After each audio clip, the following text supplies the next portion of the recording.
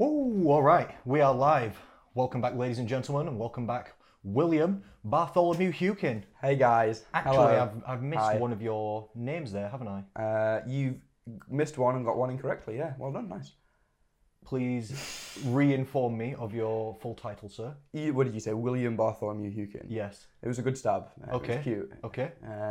Will? Your name's not William. No. Really? So- I always call you William. Yeah, That's no. not even your real name. No, I just assumed. I take it as a term of endearment. I thought you On knew your actual and was birth- being cute and playing on it, but No. I guess you were just misinformed.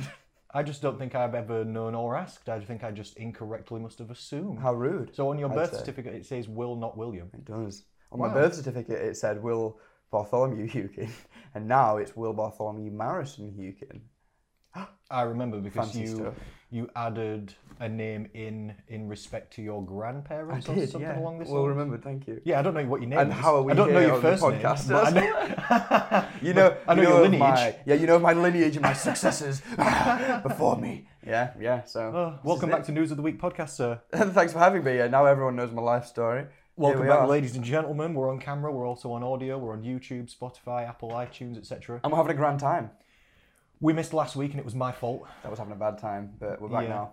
I mentioned on News of the Week before that, where we had Dave Pearson for the second time to us, but the first time to the listeners, because one of the podcast recordings failed. Boo to that. Didn't it? Which, let me just have a little... Yes, it seems like we're still on at this minute in time on this episode. Don't jinx it. And I did mention that I was having a bad time in life. I wasn't...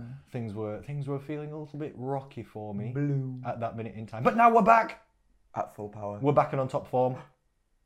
We're cooking on It's almost gas. scary. We're running on steam. This top form. We've got coal going in the engine. Yeah, I've never seen better form. We're back in... I've seen mean better form, but I've seen me do RDLs and that's better form. better than my form. Fuck yeah, bro. What? I'll at you at that. Let's go. Will you? Yeah. Interesting. I feel like they'll be equally good but different. I feel mine's better.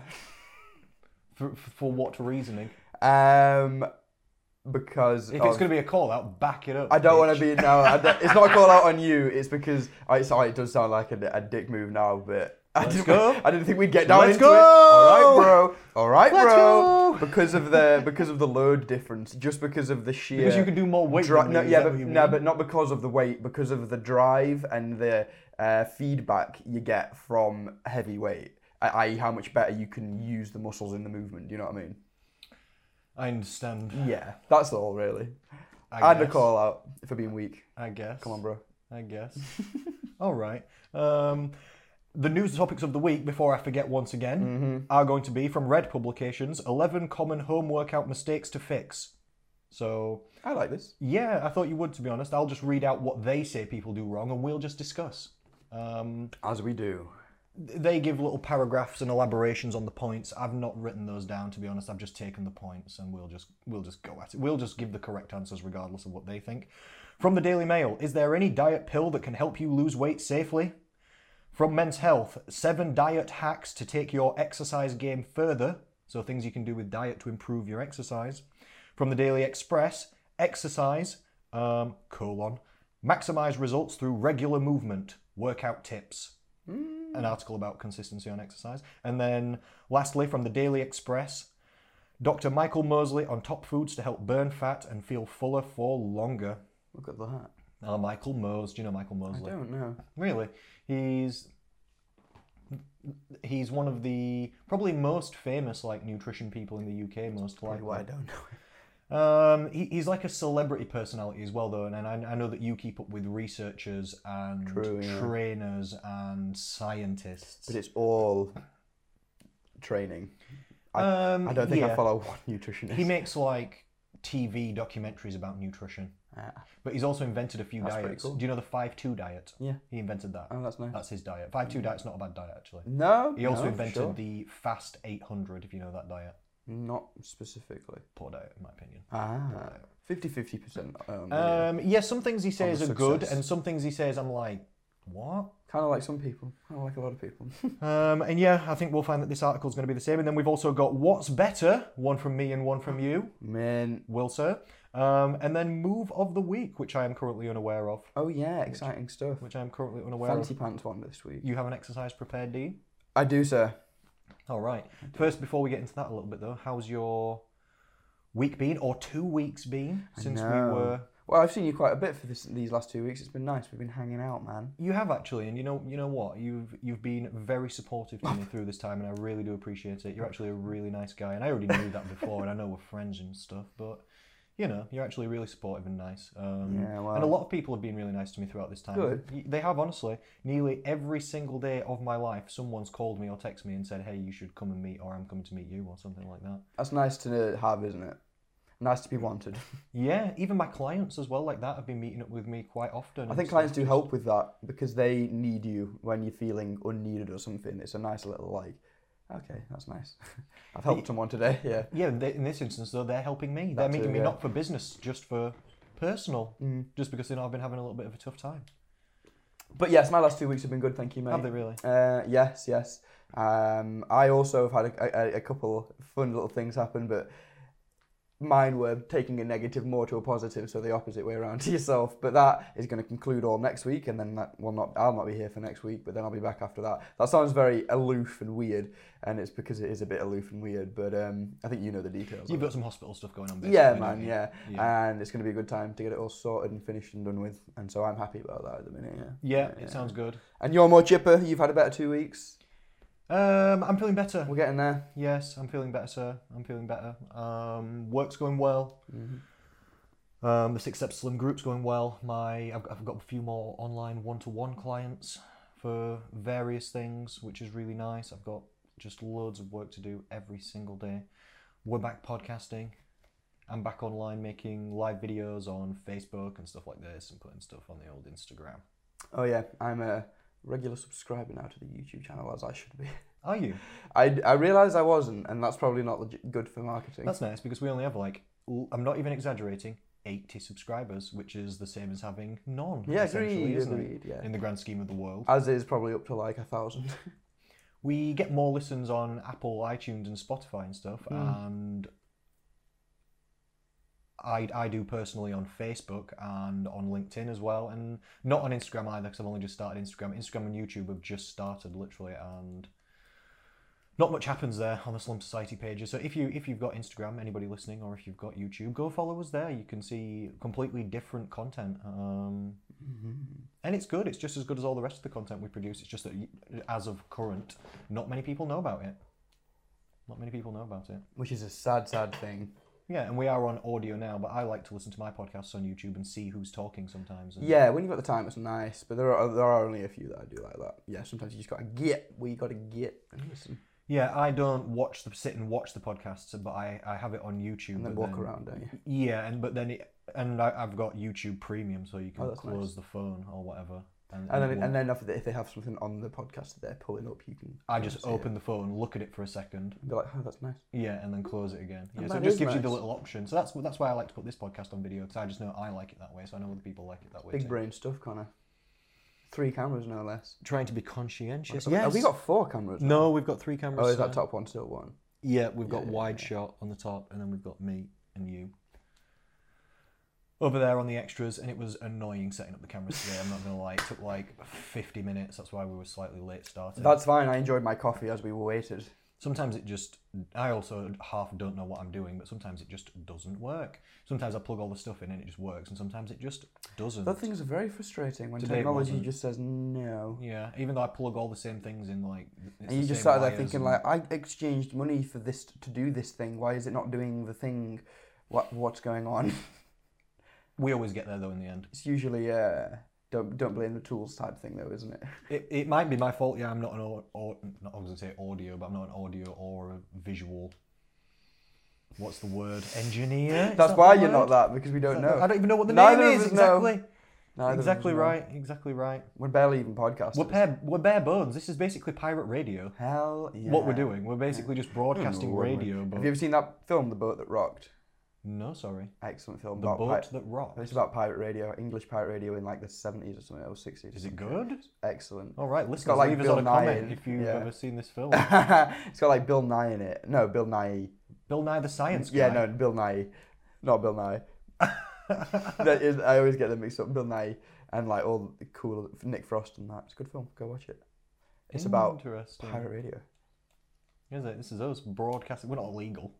But What do you have to be illegal? it's a good question. What do we have to do? What do we have to start talking about to be illegal? Does that make us cool though? No, not if you're getting cancelled or taken off for being illegal. No, sir. Let's not do that. No, we put out health and happiness information here. We do fat loss, Oh fitness, yeah, and food. sorry. Will. I think I'm in the wrong room. Come on now. Yeah, everything's been good for me though. Everything's been good. My own training's been going well. Although the other day, when we met up, we measured my arms and they were just disappointingly small, weren't they? Yes, they were. Weren't they, yeah, though? Yours but were not nice. to a detriment, I would say. Like it almost complements the rest of your physique. Because you say I'm small everywhere. No. Because What are you saying then? Please continue. Because it makes everything else, your chest and delts, look fucking massive, which they also are, so that helps. And it's the I don't know better how way I feel around to about be, this. man. It's the better way around to be. You don't want to be the guy with big arms and no delts and chest. That's a weak look. Is it? Oh yeah, bro. You're filling out a shirt right now. That's how you're meant to be. Interesting. Correct way around to have trained. Thank you, sir. No, I don't mind my arms. I don't look at them and think, oh, I've got small arms or anything like this. And I don't think people do think that. And I've just not got. I'm not also not a person where you look and you think, oh, big arms. No. Definitely not. But when we measured, I was like, it just came up on the tape measure and it just said. And it said small. It said no gains. You said yeah. It just said. Didn't even register. Just not a single gain. Not one I was was measured. like, what? Yours were nice. We measured it. Mine said little girl when we measured No, it. yours were nice. Yours were nice. And I was surprised when you said you could skull crusher, like laying tricep extension, 50 kg on a barbell. I was like, what? I can't overpress it hardly though. Can you not? Hardly. See, that's interesting. I can do at least 12 or maybe 15 with 50 kg on a military press. I can do on a good day 3. Yeah. Really? Yeah. I don't know if it's my mechanics or my slight spine issues or something, but it's all just general weakness in that movement. I'm just piss weak at it. It's so weird. No, you're not. You're not weak at it. When I was your age, I was definitely not as strong as you. I've just got a higher training age than you. But also proportionately, like you just said, my shoulders are bigger and my arms are a bit smaller. And you've got quite big arms, and you haven't got small shoulders, but proportionally, Yeah. they may be slightly smaller than your arms or something. So that works out in terms of the strength, doesn't it? Yeah, for sure. Muscle size and muscle strength quite highly correlated. We should also take into account, I guess, the range of motion to a skull crusher versus even though it's a weaker exercise, it's less of a range of motion generally than a shoulder press is. Probably is, yeah. Yeah, which could translate to be easier as well. But we're getting lost in boring science. But there's also less muscles being used. It's also an isolation Yeah. exercise, not a compound. You can go back and forth, I think, with the argument in either direction. What does that do then? And this is what me and Lee Bell, shout out to him. He's Shout out to Lee Bell. a mind to explore. Does he still post online content? I believe he does, but I'm not online, so I'm not sure. But I pick his brain in the gym every goddamn day, and he come and train with me yesterday, which was nice. And we always end up in these deliberations like, but what if this? But what if this? And just you can get lost down such rabbit holes of science. It's ridiculous. Yeah, and he is very scientific. Oh, he's ridiculous. He He goes very knows deep. too many things. Yeah. Yeah, very deep. I can see that he knows too many things. Like literally, when I look at him, I can see how full his head is. Like I'll go and say hi to him in the gym, and he's I like, don't even know what you're "Oh, trying sorry, to- mate, I was elsewhere," and he's just been thinking about one of the things in his brain. You can see it. I don't know what you're trying to say there. He's just smart. He's just a He smart looks guy. smart. Yeah, Is that what you're he saying? just looks in thought. Pensive. Pensive. That's the one. That's A funny. bit like you as well. I think it's the beard and shaved head combo. Has he got a shaved head? He doesn't, but for you, it's pensive. Thank you, sir. Thank you. I just think you know what's going down on the inside. You know the powers that be. Inside the mind. Inside the mind. Not the space between the ears, as they call it.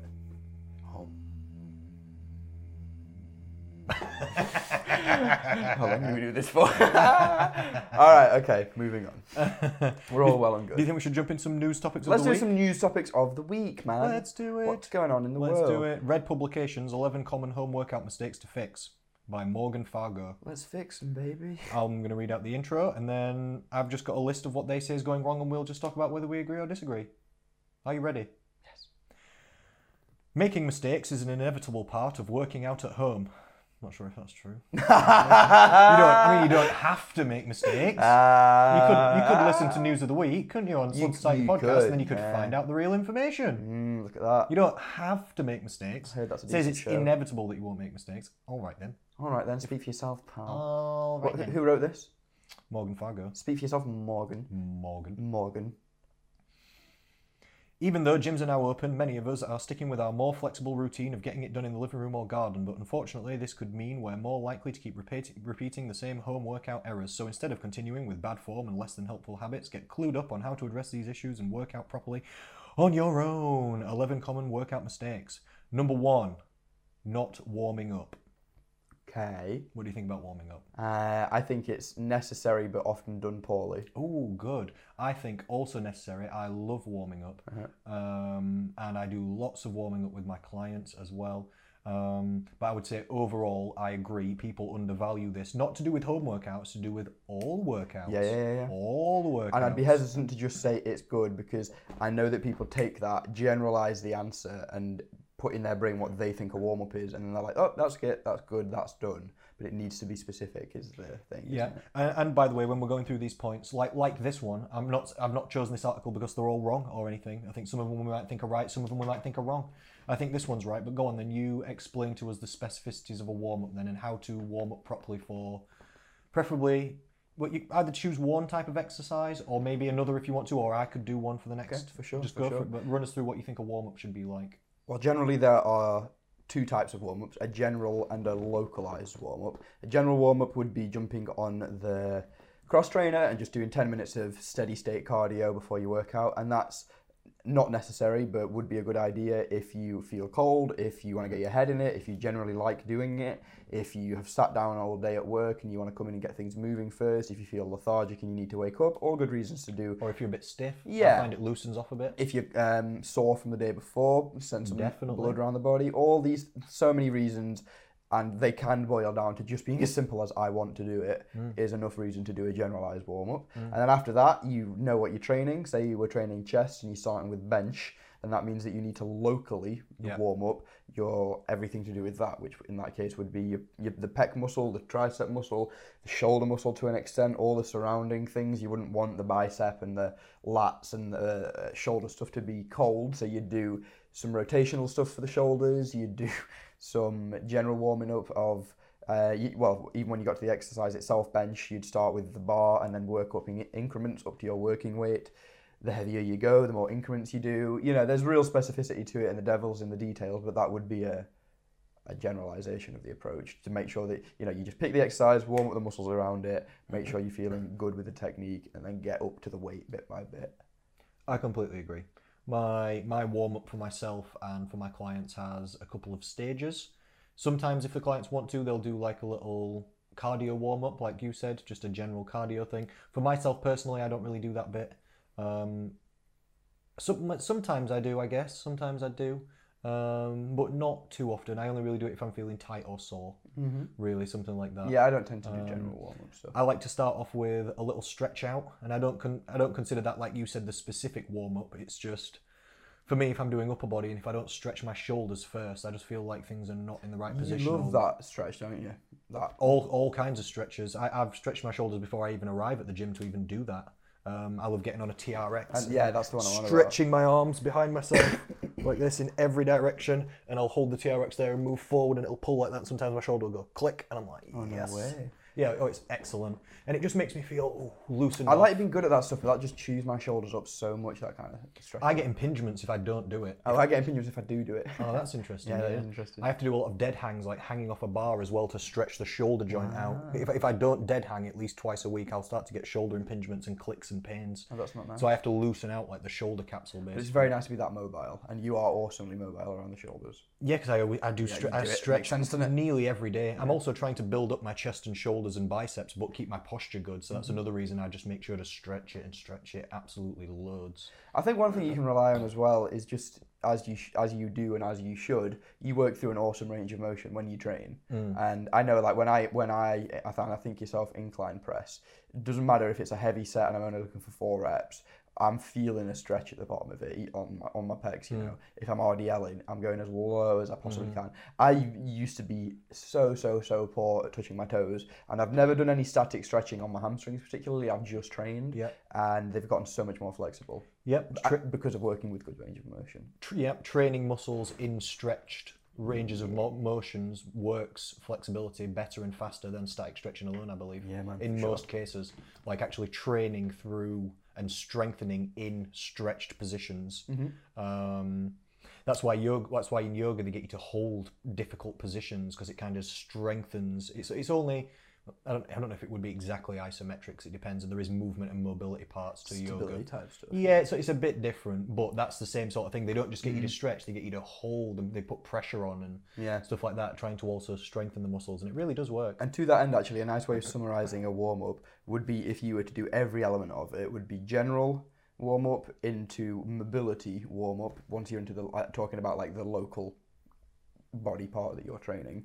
It would be general warm-up, then local mobility warm-up, then local stability and like pre-activation, which would come under like if you were squatting, pre-activating the glutes, pre-activating the core for bracing and the quads for sending power through.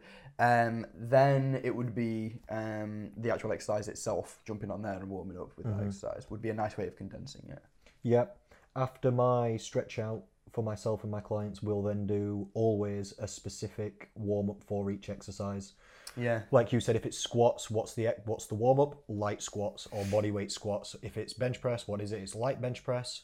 If it's, I don't know, pull-ups, we'll either do assisted pull-ups or some lat pull-downs or something to get a little warm-up on the correct area, in the correct movement pattern, on the correct muscle, in the correct way, sort of thing. And personally, I usually recommend for like muscle or strength building exercises, this is not universal and I don't do this myself, but to beginner clients, I recommend, just to keep it basic, a basic rule that I teach them is your first warm-up set, do 1/3 of the weight you can do, that you're going to do for your working sets. The second one, do 2/3. That's nice, yeah. And then moving on, do your working sets. Just to try and instill in their head that they should do a light one to start off with.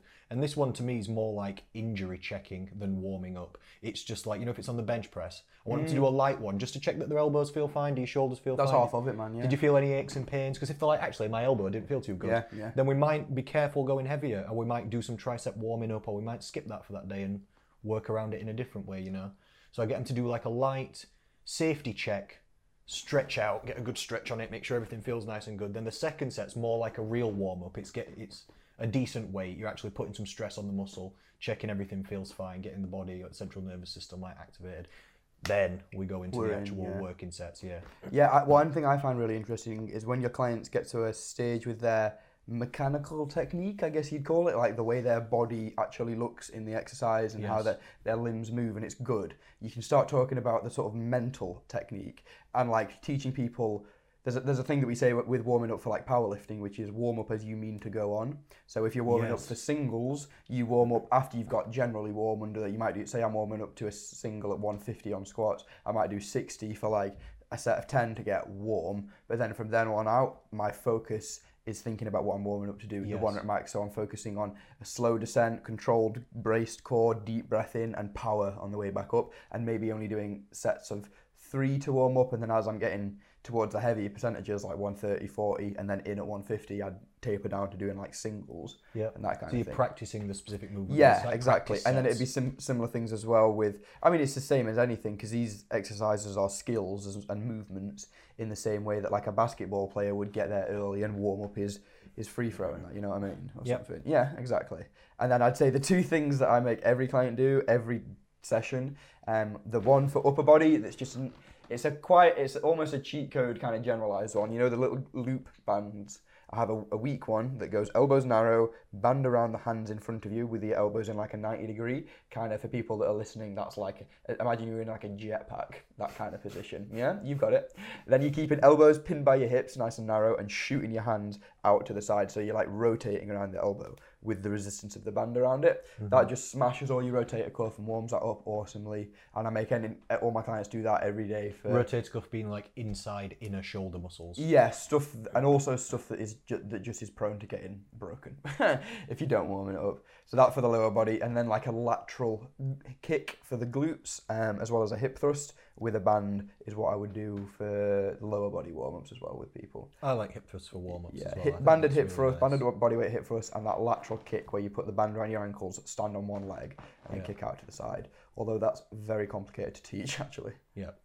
Another thing I do with my clients is, like this morning I had a Zoom personal training session with this lady, Julie Gill. Shout out to her, she's really nice. I know that name, I think you spoke of her. Yeah, I've probably spoken about her before. And she does like circuit training at home. So we get out like the weights equipment and we make like a little circuit. And the first round of the circuit, we do a little stretch out and stuff like that to start off with, 10 minutes, 5 minutes, something like that. Then I get her to go around the circuit once, just light. Like if we're doing press ups, she'll do knees. If she's doing exercises, she'll use light weights or body weight. And then the second time we go around the circuit, we start doing it harder. Perfect. Then after that circuit, we assess, are we going to make it harder or did she almost die? Ah. If it was too hard, we can take it down a bit. If it was still that wasn't too hard for you, we can add more exercises or add a bit more weight or, you know, and then just keep going around. That's how I do circuit training. Keep sending people around the circuit, and every round assess how hard or easy it was, and we just go around it. That's literally the perfect way to do it. Yeah. We just go around the circuit as many times until they can't go anymore. You know, they don't want to. Louise, the lady that owns the tavern, she's been part of your program. Yes, Louise Singleton. My client now. Yeah. And we do exactly that. Pick 5 exercises, 2 upper, 2 lower, 1 accessory. Great. Go around it once as a warm up. Go around it again as a working. Yeah. Wait for it to complain a little bit, and then make it go heavier. I've told you this before, but one of my favourite things to do is with my clients that are a bit more advanced and they know what the deal is. We do I pick one, you pick one. Oh, that's nice. To build the circuit, or they pick first, then I pick second. If they pick something easy, I'm going to pick something real. That's a nice way of getting them to think about the exercise as well. Yeah, exactly. Yeah. Because that's one thing I find I'm bad at as a coach is handing off like the names of exercises to people. Almost, I find after maybe sometimes a year, my clients still don't know the names of things. And I realise that's my fault because on day one I say what it is, and then I just write it down and set it up every time. And ever rarely even tell them that's what it's called again or something. I just show it them, and then I realise that I forget to teach people what things are. So I think that's a nice idea to get them thinking and remembering what exercises actually are. Interesting, yeah. It's a little game. And it seems like that might work. I make sure that it's well rounded. So if they pick all upper body, I'm just going to pick all lower body. I'm going to say, because you say I pick, you pick, but it's I pick, you pick, and then I decide if you pick. I just pick the opposites of what they pick because I'm making it well rounded. Nice. And they know, a lot of them know that we're trying to make it well rounded. Yeah. So, and they know what exercises we like to do that are complementary and which, or if they get the idea. Yeah. And it's just and teaching they're not people. dicks. They're not trying to make it fucking stupid and awful. No, it's just teaching people a little bit of autonomy. Yeah. Anyway, that's only 0.1 out of 11. I know News what we like. I've been one, thinking so we this as need we've to, been that's talking. too much on one. Let's go. So 11 common home workout mistakes. Number 2, doing too much too soon. What do you think? No. You don't think no? I think sometimes. I don't think so. Do you not think? I think, when people go to classes and stuff like that, beginners, I'm assuming it's beginners, this. I mean, I'm always assuming everything's beginners, to be honest. Well, if it's doing too much too soon, you could only do too soon if you were a beginner. Because you got small arms. It's because I train Somehow. William. That's not your name. I'm sorry. I'm going to try and stop. I'm going to try and stop doing That's why I'm saying you've got small arms. I'm Till you really get my name right, see. It's a nice arm, bro. It's a nice arm. But no, I think you might be right. Maybe. I don't know. Yeah. There's no right and wrong, I guess. I was just. It says doing too much too soon. So if you're doing it too soon, I assume you're a beginner. I just don't see what you could do too much of at home too much, particularly. Like, think from an injury point of view, you're usually working with body weight stuff at home. And when you're moving your own body weight, you're far less likely to injure yourself than if you're moving an external weight, if that makes sense. Yeah. It's not black and white, I understand. It's not black and white at all. I'm thinking like beginners, you know what they usually do? They put on Insanity or like... Well, from like a cardio point of view is where beginners usually kill themselves. Yeah. They're like, we'll just chuck 30 burpees in and it'll be grand. And it won't be grand. Maybe in the gym as well. Beginners go in and they do like 1,000 exercises when really they just need to do a couple of things right. That I would agree. If you decide gym, That's the way I'm thinking. Yeah, I'm thinking all exercise really. I think some beginners they've got a lot of willpower and gusto and I will make a change attitude, but the actual application of it could be improved. I think maybe, I'd think overridingly, I say go hard at home. I say go hard from day one, personally. I say go appropriately hard. Fair, yeah. I think maybe listen to Connor on this one. Number 3 is ignoring modifications.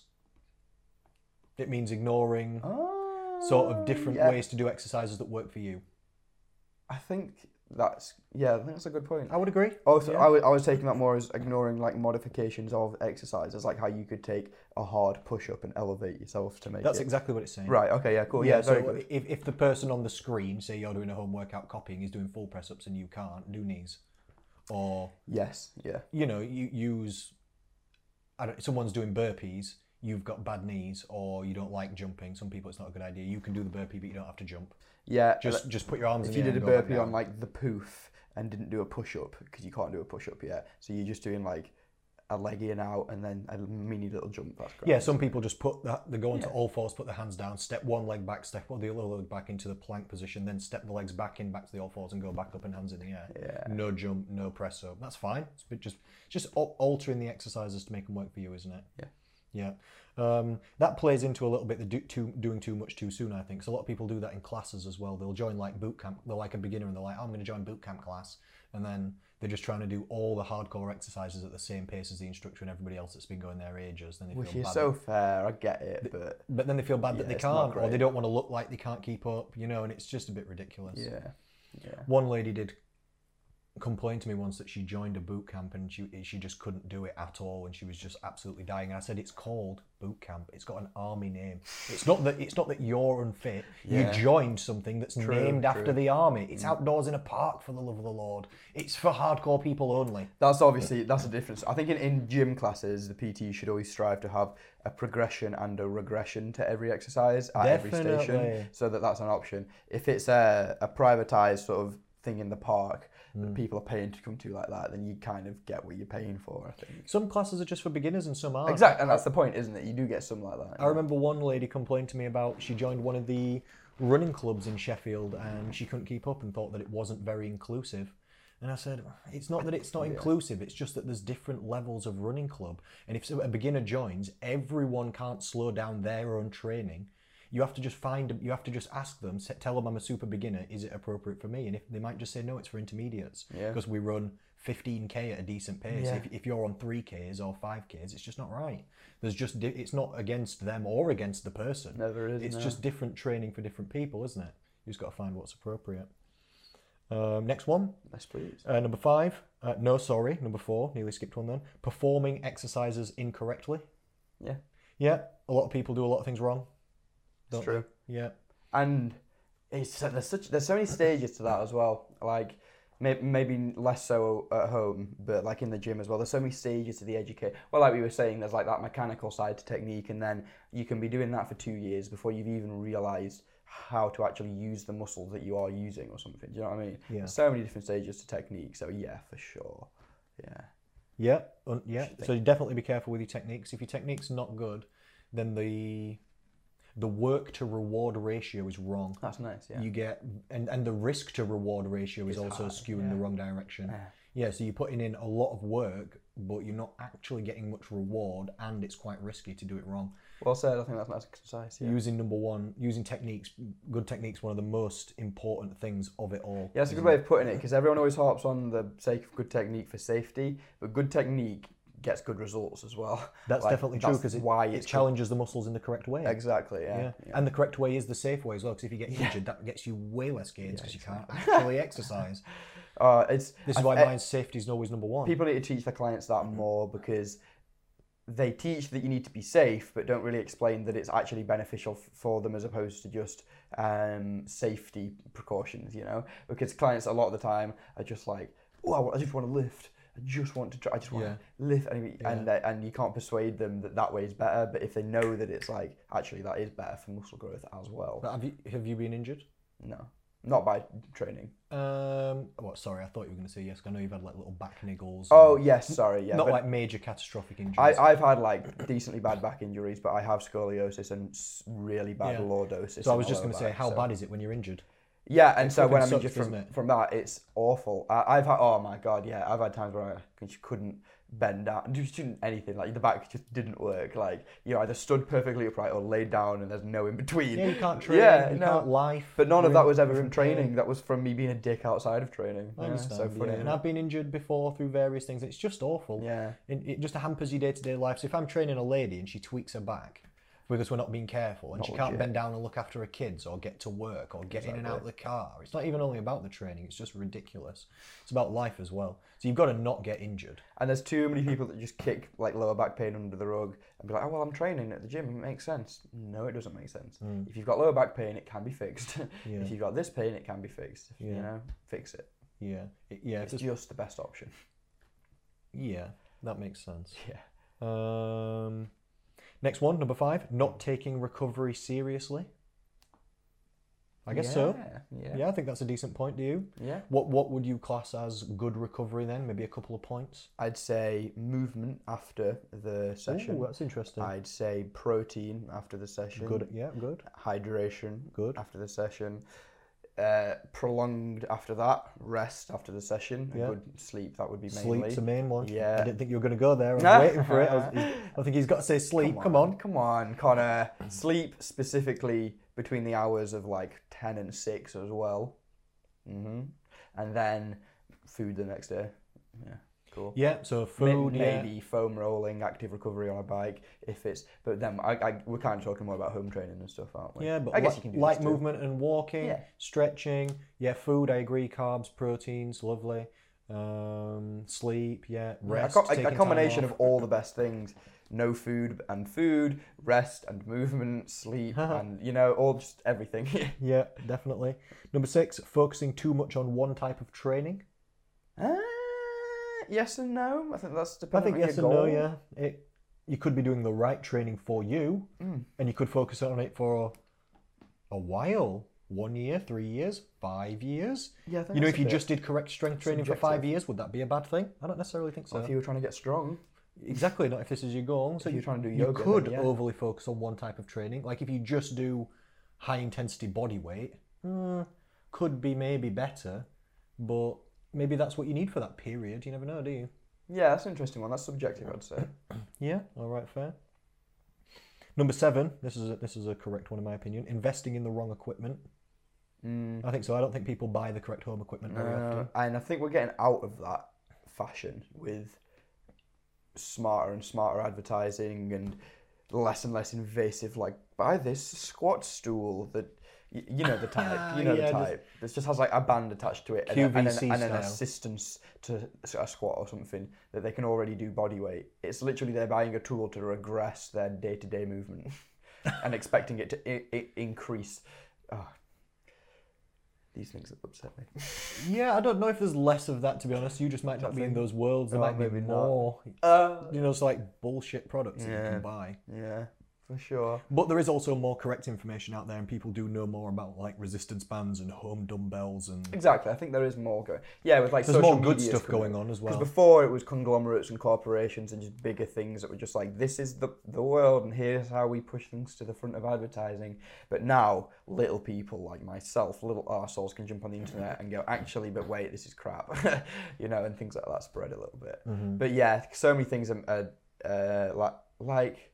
Well, I don't know, like some people would enjoy walking on a treadmill at home or something, but personally, the amount you're going to spend on a treadmill when you can go for a walk outside and you could have filled that space maybe even with a power rack and then you could, like the extremes there is that you've got a treadmill that you could do what you were doing outside already for free, or with a power rack you could nearly train a to power go, rack being like a weightlifting station. yeah, and bar and weights and stuff. You could basically train to go to a powerlifting competition with just that. You know? could be strong and fit and healthy forever with just Oh that. my god! And you could walking and running have a good outside. time and enjoy it and have fun. Walking get and so running strong. outside is more effective than treadmill anyway. Exactly, bro. And yeah, even anatomically, it's better. And again, for I'm you. not against treadmills. I have some clients that have treadmills at home and they do use them, and I wish I had I a used treadmill them at when I home. was cutting. Yeah.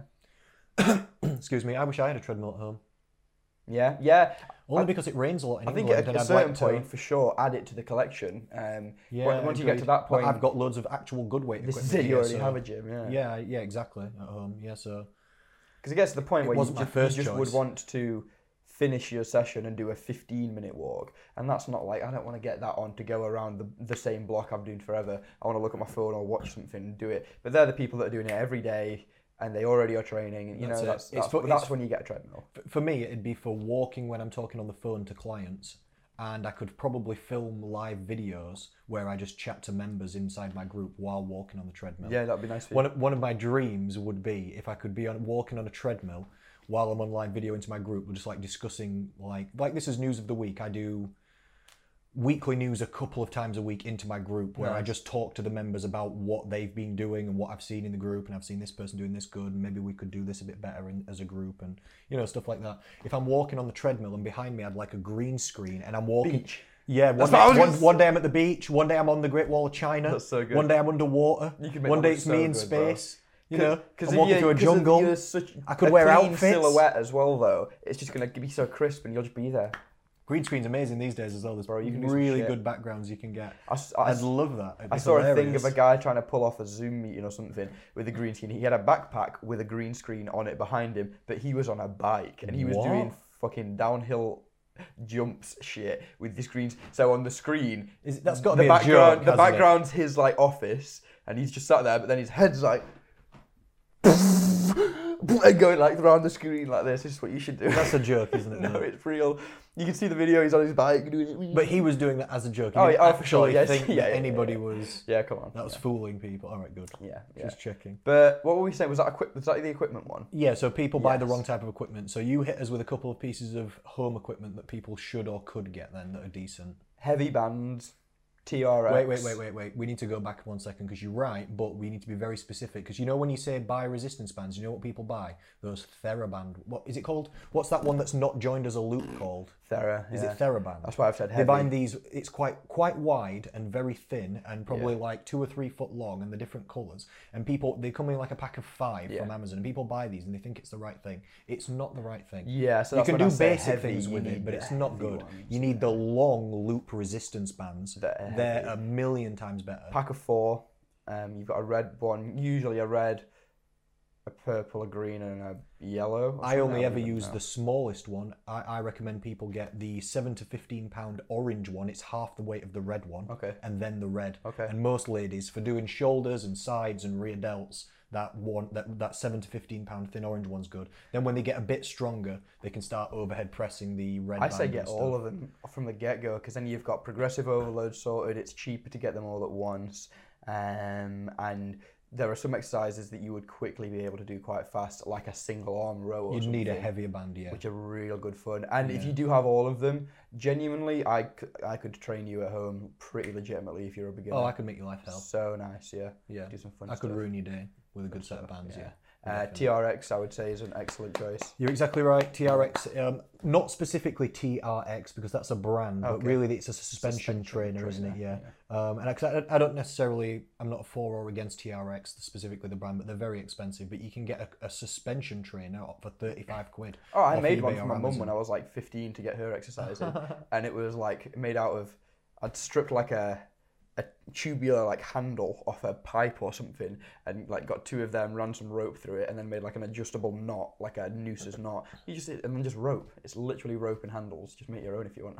Simple. Yeah. And that works super nicely. I've mentioned this before, but during lockdown I gave my clients free personal training sessions because I wanted them to go spend the money on specifically a thin orange band, the long loop resistance one, the red band and the TRX. And then round 2? The bands are about 6 or 8 quid each. Oh yeah. TRX is about 35 quid. So for 50 quid, with the TRX and those 2 bands, especially because the TRX, I'm sorry, I should say suspension trainer, sorry. The suspension trainer you need is one that attaches to a door. So you put it through a door and then shut the door. You can also attach the bands to the loop at the top and then do push downs, straight arms, rear delt pull aparts with it attached onto a point. And honestly, like turn around and triceps. The and breadth of loads of stuff that gives you is sit down and do lat pull downs with it and single arms off the really good. You can do almost everything. Yeah. So suspension trainer is amazing as well. Adjustable dumbbells, quite nice. Yeah, if you're starting to get towards weights, adjustable dumbbells would not be that the best expensive. thing. Those spin lock ones where you spin the locks off the ends. Not that if expensive. you have the space, the money, and like the correct, like I'd even say flooring for it. You need like a garage, like a concrete. The first thing could be barbell and plates as well. But that is something that does it's a bit of an investment. Bit more expensive, bit more space. Yeah, I mean that's usually bit more technique required. You wouldn't see someone getting into fitness do that generally. You tend to find people come away from gym training and they're like, well, I need to keep lifting. Yeah. And then you get yourself a barbell. Yeah, because that's getting into real heavy duty equipment. Yeah, and that's cool stuff, and that's fun, and and it's exciting when you get there. But I wouldn't recommend people get like those small dumbbells. Fixed. Yeah, They'll where get they're fixed they're really as small. Like I call them hand weights. I know that's not a real thing. Them pink ones. Yeah, or they're grey and they're like 1-2 kgs. They're like either Reebok brand or Argos brand or something. Just because you outgrow them so fast. You need spin lock adjustable dumbbells up to about 10 or 12 kg. That's then what I you say can about the bands as well. Get all four. You need progressive overload. Yeah, with Julie Gill, for example, she's got, again, same lady, she's got a few kettlebells, and it's got up to the point now where she's doing a kettlebell row, bent over single arm, standing, with a 12, but also with the red band and the thin yellow band attached, and then row, and then down. It's not bad. It is nice. It's not bad. Nice. Yeah, it's not bad for home training. It's literally not bad. No, I'd say legitimately good. My mum and I, when I started training her, we started in this lockdown in like January, and she had the first 2 months of her training just at mine, all full body, twice a week, and hit the gym running. She jumped into the gym and was just great at everything immediately. It was brilliant. Moving on.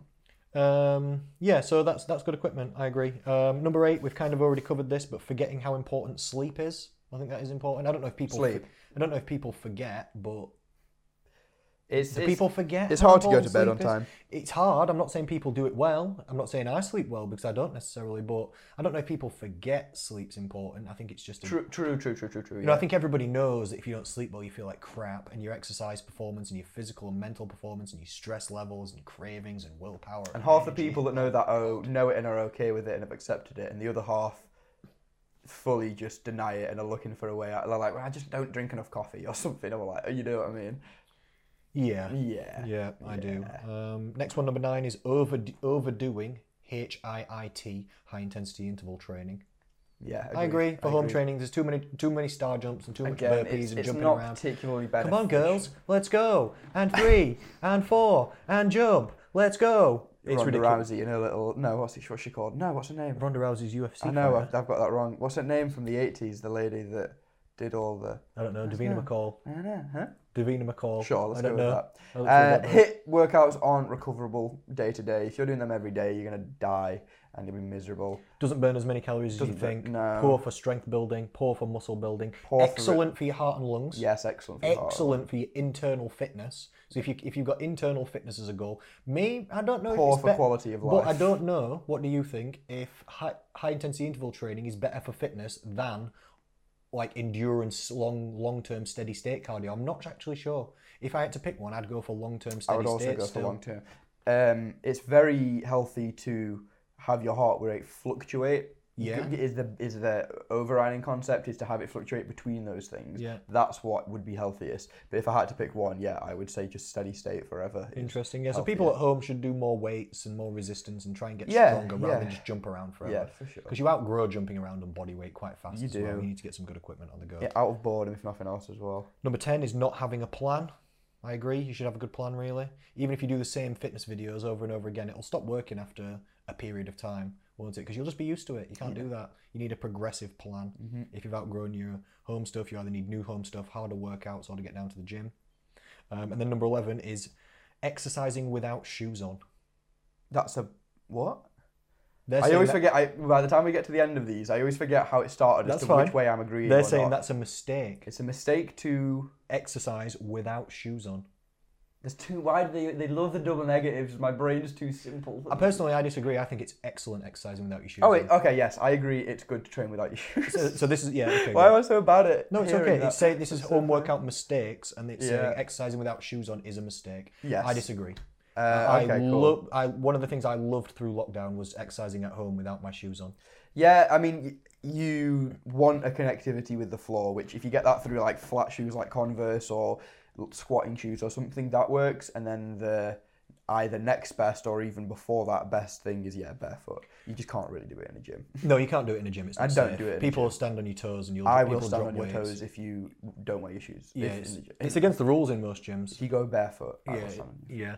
At home though, if you're safe, I really enjoyed it. I didn't feel like I got anything like extra progress out of it or anything. I don't feel like, but it just felt really nice, and I just really enjoyed it. And then I noticed specifically when gyms reopened and I went back to the gym when I was training legs and I had shoes on and I couldn't feel the floor. I was like, oh my god, it's like I've got mittens on my feet. I actually, if you're wearing mittens, those ones that are you can't spread your feet. I was like, it's literally like training with mittens on. That is something you could do in changing. Weird. Actually, is the shoes that you come to the gym and you don't ever really come in flat shoes, do you? Never. I have You should for leg day. I have like Adidas running trainers. Do you squat without those shoes on when you train? No, I squat with those shoes. Yeah, on. start training at the mall with either just your socks on or grip some weightlifting shoes or flat bottom shoes. I used to have some. I used to have Vans, skateboarding Converse, shoes. Air Force Ones is what I squat in, and they're beautiful to squat in. For me, and they make you taller. For me, it's not that bad because I don't lift that heavy for it to like compress the shoe. I don't really feel like I'm squatting half what you're squatting basically,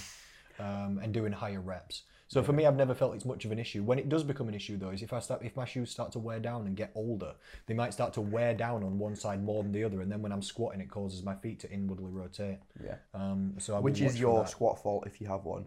That's and true. That's why I'd want you to do it. That is actually true, yeah. I can remember it.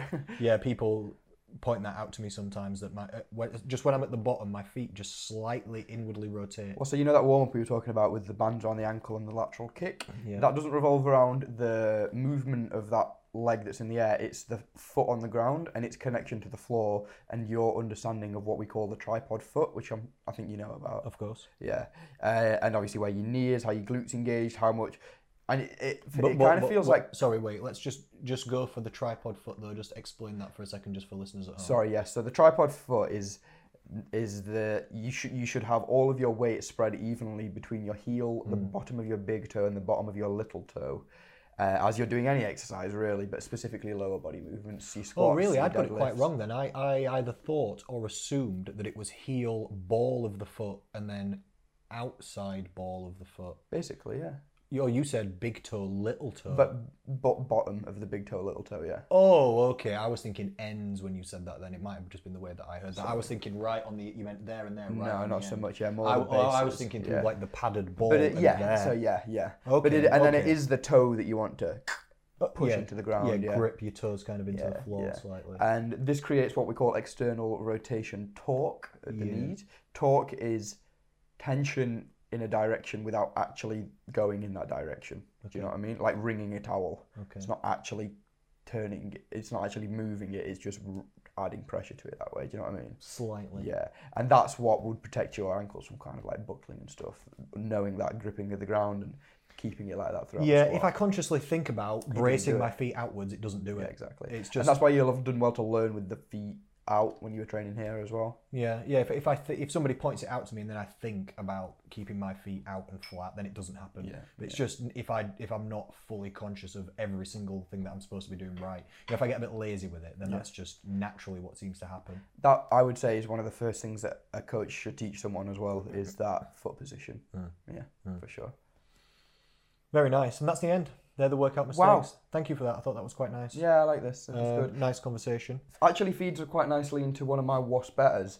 I was just going to suggest as well, I think before we, as we're progressing through the show, I really do like What's Better and I do like Move of the Week. I prefer it to the news articles sometimes. Wow, that's nice for you. I also like it. I like what you think and what we think because I'm biased towards us. I only like talking about the news articles because they bring up the topics, and then we say what we think about what they said. Leave it to me. Yeah, so if you've just got things to say or talk about, then I just much prefer that to start with. Well, what do I have to say and talk about using the words that I know? What's better, mate? Oh, this one's kind of interesting. Debate Club. We haven't gotten to the theme tune yet. That was something We've got no jingles and theme tunes. I know I didn't get it. Well, I don't want to rush this. This needs to be something legendary, but also shit. It needs to be real shit. I want it to have like a shit quality. I think I should record you doing the jingle and then problem solved. Then I could play it live. I will come up with a little jig. Right, cool. Connor Rhodes, what's better between set programming, or a bio-regulated / intuitive programming? Definitely the second one. Okay. 100% Go. definitely. But I like how you put it. What were those words again? Bioregulated, did you say? That's what you call it, yeah. Bioregulated. Wow, I don't think I've ever heard that. That's a I've heard it very, called like, auto- you've got to be 10 years into powerlifting to be dealing with those I've heard it terms. called auto-regulated. That too, yeah. But not bio-regulated. But that does make sense, bio. Yes, you just got biofeedback. Or what else did you call it? Intuitive. Intuitive, yeah. Intuitive training. No, this is proven in studies to be more effective. It's literally proven to be more I'm glad effective. you know these studies, that's nice. Than set programming. Set programming's good and it has its places and it works for definite.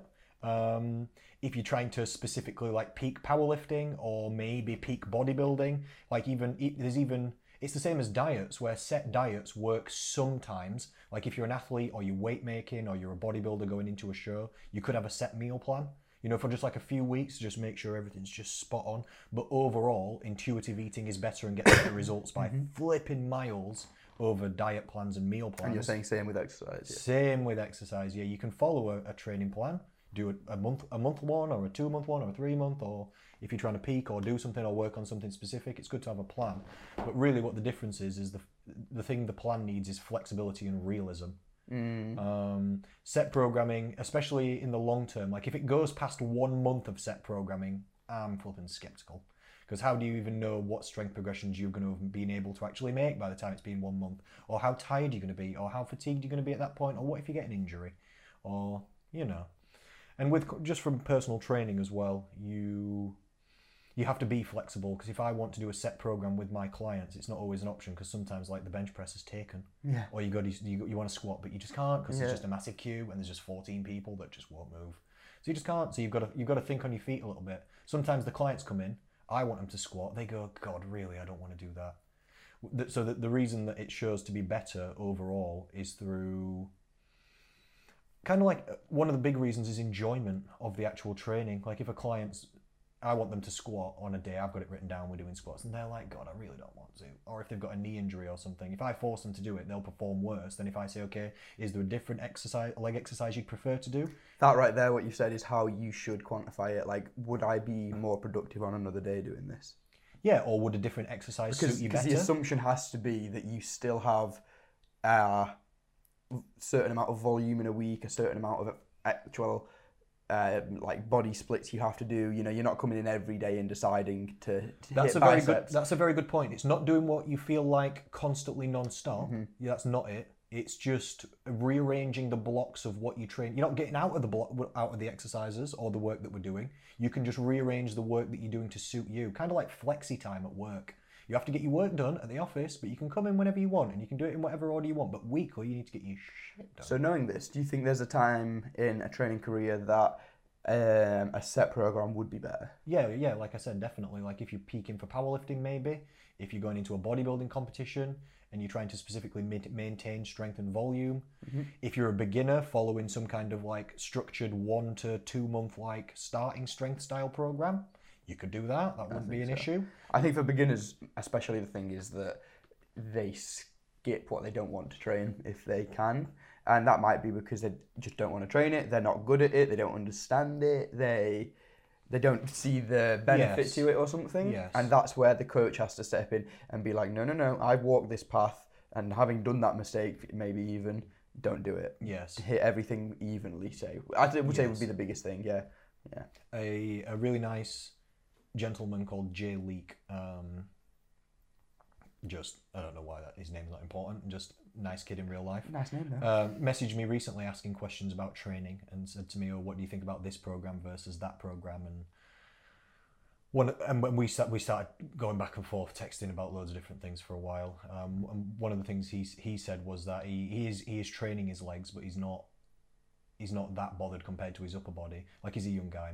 Most guys care about upper body more. And I said the same thing to him. I said, but keep doing it because you're doing the right thing. Because in 3 years, when your upper body looks amazing and your legs are not looking good, you can get blown over in the wind. It's not cool. Then he'll kind of end up in the opposite situation of you, where you've absolutely hammered legs into oblivion for years, and now you're playing catch-up upper body. Yeah. In your opinion. But that's the fun your way upper body around. looks great. That's the fun way around to do it, I'd say.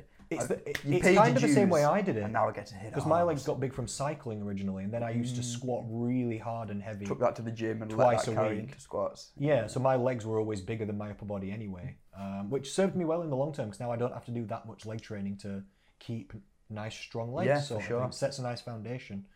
So yeah, it's important to try and set yourself up with good habits. So that's anyway, interesting, isn't it? though, that you say that. Yeah. So you prefer intuitive training and more of a I prefer auto intuitive bio eating. Yeah. related approach. I do my own workload as like intuitive work. Like Yeah. I have loads of work to do every single day, but there's no set structure to which way I do it. For sure, yeah. And it's perfectly walking that line between being a hard ass on yourself and being smart Getting about the work done, but being flexible with yourself Yeah, about literally how and just- when it yeah. gets done. But it just has to get done. It still is gets the thing, done. Yeah, Oh, it's still getting done. exactly. But if you can have a little bit of flexibility and might take a little bit of pressure off yourself. Yeah, and as soon as you can subscribe to the idea that a day off is as productive as a day on sometimes. Like today I'm not training because I don't have the time, and if I was to train it would be at the detriment to something else. I'd miss a meal, I'd have to take the time from somewhere to do that, and there's more to life than training as well, and you don't necessarily want to remove that. But that isn't to say that I'll miss it. That means that tomorrow's on, and then one of the days in the weekend has to get taken up by that as well. Yep. So it just has to be like that. Yeah, not even professional athletes train every day. Exactly. So It's not, again, because it isn't productive. it's not the best thing to do. Unless you're smashing gear and it's your full-time job and you have all the ways of True, if you're on recovering in the steroids, world. or yeah. if you're only exercising lightly, then you could exercise every day. Yeah, exactly. If you're doing intense exercise, not every day. Not every Does that conclude that what's better? I think Got it more does, yeah. points on that. No, Nice. thank you, appreciated. My what's better to you, Will, is, and I'm going to pull your own rules on you. You're only allowed to pick one, and the other one, you've got none. You've got none of the other. What's better, bigger muscles or stronger muscles? I've got none. You've either got strength but no gains, you're so small, but you've got strength, but you're so small, or you, I'm going small and strong. Because I'm fighting for my own team. I would also go small and strong. Yeah. I honestly would. It is cool, like, yeah. Only because, even though for me, I don't care about my own strength that much, that's only because I've got a perfectly fine base level of strength and I'm not a powerlifter or trying to be the strongest person ever. Yeah. Compared to people who don't go to the gym, I'm probably twice as strong. So yeah. strong. Yeah, and that's good enough for me. So Fine. I'm working on like the size of my arms, like we spoke about. But if I could only pick one, if you're not strong, that can come up against real issues in actual life. And it's not cool. It's not cool. Like, in terms of coolness, it goes big and strong, small and strong, just strong, and then just big. Big's at the I very don't know bottom. about this. I don't know about That's this. just going off what this is invented right now, about here, this. right now. But, like, obviously, it's cool to be small and strong, but it is cooler to be big and strong. If you're big and strong, cool, you've won. If you're just big and weak, not cool. If you're small and strong, that's better. That's better than, small and strong is better than big and weak, yeah. Are there any people that are really big and weak? Is that Not really. Not just really. Only is there? proportionally to their size. But if someone's bigger, they're still pretty But much you were always saying stronger. 0, so True. is what I'm going you're off just of. going to pick one. Yeah. And I would as well, just for health, just for like life, just for longevity. Also, just imagine being a chuffing. Then you're a balloon animal. If you're big but weak. Yeah, and that's no fun. I'm bullying small guy that's strong. I'm tearing the shit out of the big guy that's weak. And yeah, okay, cool. Good choice. I'm glad we Yeah, agreed. I actually do have one more of those. Yeah. Okay. That we can, I think, breeze through as well, maybe. Although I don't know, this is interesting, and this one feeds more back into what we were talking about. It was one of the points kind of from earlier. What's better between foam rolling and stretching, static stretching? Stretching. Oh, really? Yeah, foam rolling's not a thing to me. Interesting. I choose foam rolling. I think foam rolling's minimum 50% fake. I think it's 50%. I think you're 100% right. I think it's 50% not real. I think you're 100% right. But that all that means is that what we once thought the legitimacy of is halved. So it's still 100% legit at what it's legit at. It's just forget the bush. I don't think it's legit much. I'm not a believer in foam rolling particularly. I'm not a massive believer. That fits without how we train. That makes sense. Sorry, you're not a massive believer. No, you go first then. You convince me. Well, static stretching, unless it's to fix a postural issue and isn't directly related to the muscles that you are training in the session, is a bad idea. before training, whereas foam rolling has the same elastic qualities and the same effects of stretching give you without any power reduction, because that's essentially people that are more flexible are weaker generally. There's a direct correlation with like yoga people and like how weak they are in the gym, which is obviously unhealthy. And then also, a stretched muscle is generally a weaker, more prone to injured muscle. My only slight pushback to that would be that's definitely true, but only like you said in power situations. Yes, all the studies, that's true, yeah, because you do actual power training. For my clients and for me, there's no power training. There's no power. There's no power here. We're not in this 13-inch arm. We're not. No. I mean, we're not doing like 1 rep max ever. Because you're the big guy that's weak. This is. I'm not big or strong. I'm just. So you're I'm the small guy that's weak. I know. It's a real issue. I'm working on it. Well. Yeah, man. Not I'm hard working enough. on it. All right, Okay. man. I'm working on it. I've forgotten where we were in the conversation. Me too, bro. Where we were. Small arms. No, that's not where we were. That's not where we were. What was it? Was you were talking stretching, the legitimacy over foam rolling. Well, yeah. Oh, yeah. I was talking about the power training thing. All the studies that show that stretched muscles are weak muscles are in power, and they do it in like jumping height and 1 rep max strength, literally. And not gym environments. I think an overly stretched muscle could be weaker and more prone to injury, but so could a tight muscle. So I think it depends. Yeah. Footballers pull their hamstrings all the time because they're tight as death. This was happening at Sheffield Tigers Rugby Club as well. But the way we strengthen that is, the way we fix that is by strengthening. Correct. Yeah. Correct, yeah. So that's usually more of a weakness. And you can't get very... I'm not going to... Well, you tell me if I'm wrong, but I don't believe you can massively increase flexibility foam rolling. I think if someone's... You're not going to get to be able to like do splits and... I see. Fold yourself in half like flipping yoga style like this just from foam rolling your hamstrings. I don't think that's ever happening. Will it get you to a better position? Probably will. But that's because of the specificity of those exercises, kind of thing. Like what you would have to do. That makes sense. The best approach to that would be foam rolling then stretching. That's definitely a good thing. That's arguably the best. Agree with if you're trying to statically foam improve rolling like relaxes the muscles flexibility before you go for the stretch. I understand that. In fact, the way that we depends on the exact issue, but one of the ways that we improve ankle mobility is you would do like a 2-minute foam roll of the ankle and then statically stretch it in a squat position. For sure. And that improves ankle mobility a lot. So yeah, that's interesting. That's probably the first one that we disagree on.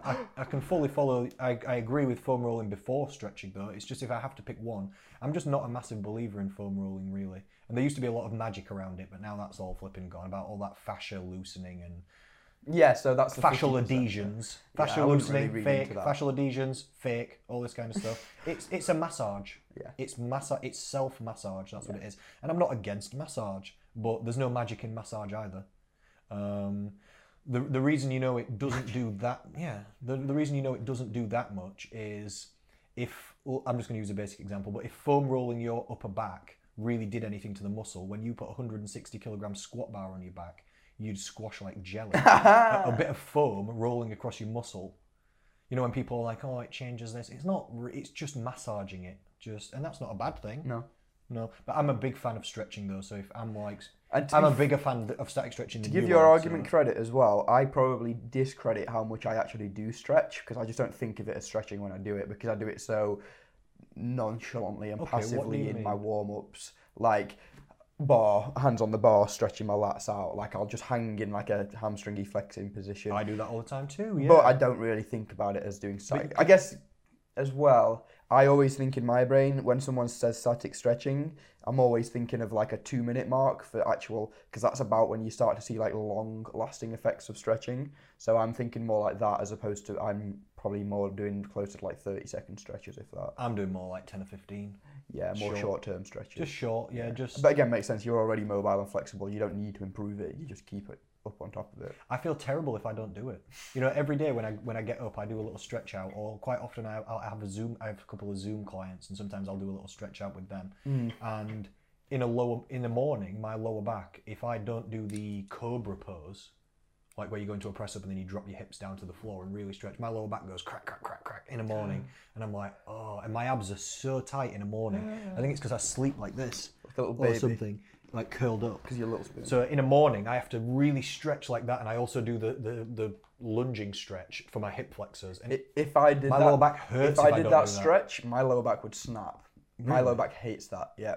My lower back used to hate it. My lower because back it is wasn't mobile. Glass. It's a good job I've got the fattest ass on the planet because my lower back is To glass. protect it. Yeah, man, it needs all that glute tissue.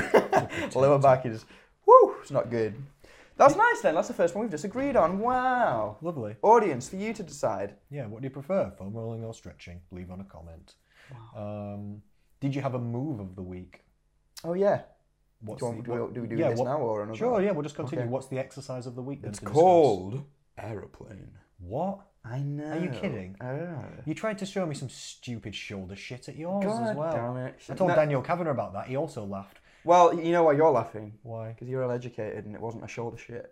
What was it? It was a core ab thing. No, not the, what were we doing? Dead bugs? Yeah. No, the thing where you went at like a 90 degrees and pushed after you did lat raises. Oh, that's awesome. Yeah. No, that's not That's awesome. also your. That's not real. That's also your illegitimacy coming through. It's That's okay, not bro. real. We'll let it slide. What's aeroplanes? You'll learn one day. Don't worry. Sure, I want to learn now. Come on. Oh, aeroplanes we can do now. Yeah, I wanna It do is a bit now. inconvenient how mobile and demonstratory you have to be for this. So this is like this is an awesome exercise for warming up for squats. It's awesome for hip health.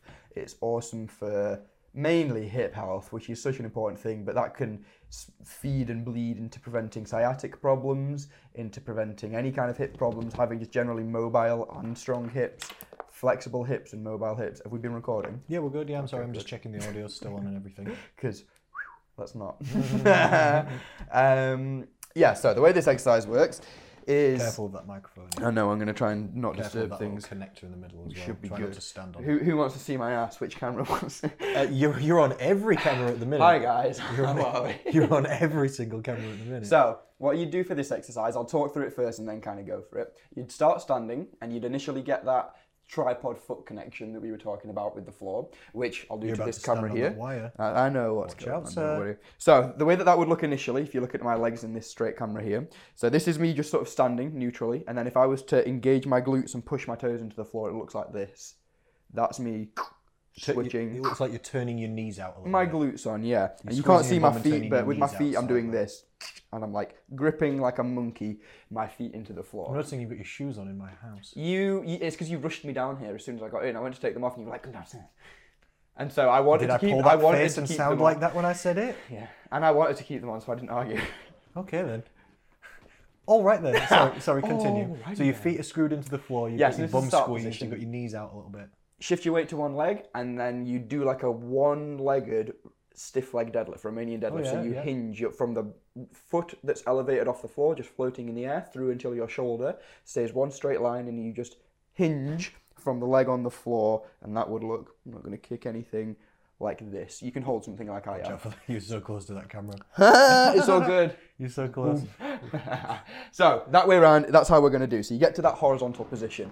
Then the goal is to let the hip of the side of the leg that's in the air, you let it drop towards the ankle on the floor as much as you can, and that stretches out your TFL, which is a muscle on the side of your hip. So that would look like this, letting it drop. And then you Move come more back into up the middle. this Come way on, around. for the love of the Lord. Look how scared you are. I don't want to just You're nearly show ass. kicking everything. Okay, so you come to here, then you let drop, and you let a good stretch happen here, and then you come up and rotate your What? hip to face. Are you as supposed to be far holding that on way as something? you can? Yeah. Okay. So you do this. Usually in the gym, you'd set it up and have the bar in front of you and use that. So again, you're rotating around this hip, and the goal is to go through as much range of motion as possible. To let this hip, my left hip now, that my right leg's on the floor, to let it drop as far to the floor as possible and get a good stretch. Then to use that muscle to actively rotate and point my hips towards my chair over here, You're doing standing frog pump. That's what you're doing. essentially. And that's an awesome, awesome movement to establish a mind muscle connection with the muscles in your hips, to create hip mobility, to have healthy hips, to have both mobile and strong hips. And again, will bleed from there. That means less lower back pain, less knee pain, this, that, and the other. Do you want to try it? Let's see if we can make you do it. That was stressful enough. Let's see if we can make you do it. You can do it here or something. Come on, bro. Okay. This is how News of the Week goes. We don't back down. We learn. And so on this move of the week, I've never flipping heard of it. Yeah, that's how why I it wanted goes. to bring it up. I've This is- never seen this in my life. And I would recommend, this is one of the only exercises I actually do every session for my squat warm-ups. There's you cracking backs. Just stretching outside. All right, what am I doing? Sorry again. So let's have you, if this is what we're going to hold. Sure. What camera? Hi guys. So first things first, you're going to get those toes down into the floor, and you want to imagine like someone's grabbing your knee here and almost trying to rotate it this way. Yep, I am. And That's what would relaxed. happen is That's the foot would turn and rotate out. Yep. That would be external I'm not doing rotation, but we're creating torque, so that again is pressure without movement. Do it with your feet closer together to start with though, and what that means is your center of gravity is less spread out. Okay. So when you're shifting your weight onto say your right leg now, it's easier to just get there without that mechanics shifting. Toe stays down, knee stays stable, glute stays engaged. Then you're going to get some nice tension in your upper back and puff your chest out. Let this leg come off the floor as you glide onto the right leg, and then from the hips you're just going to hinge, heel goes up, that goes back, maybe go a little bit further back so you can clear this because you want to get to about horizontal. Hamstring flexibility will dictate how far down you could go, but ideally we're getting to about here. Now let this hip drop to the floor and you should get a stretch around here. And this wants to be a very, very passive stretch, and what that means is that you're not actively holding it there, you're just resting into it. I'm just slumped, Yes, essentially. slumped. And that's very hard to actually switch the brain off. It took me a while to learn that. And then you go up the other way without letting anything turn. So this stays up and this You stays get my low. hamstring just clicked. Exactly. And try and face your everything towards my face. Like this. Like this. Yeah. And then I'm drop holding it. this wire, sorry, that's why this arm's That's in. nice, that's nice. And then try and let this hip drop back down and essentially try and make that hip point that way at the bottom and then back around the other way and squeeze. Good.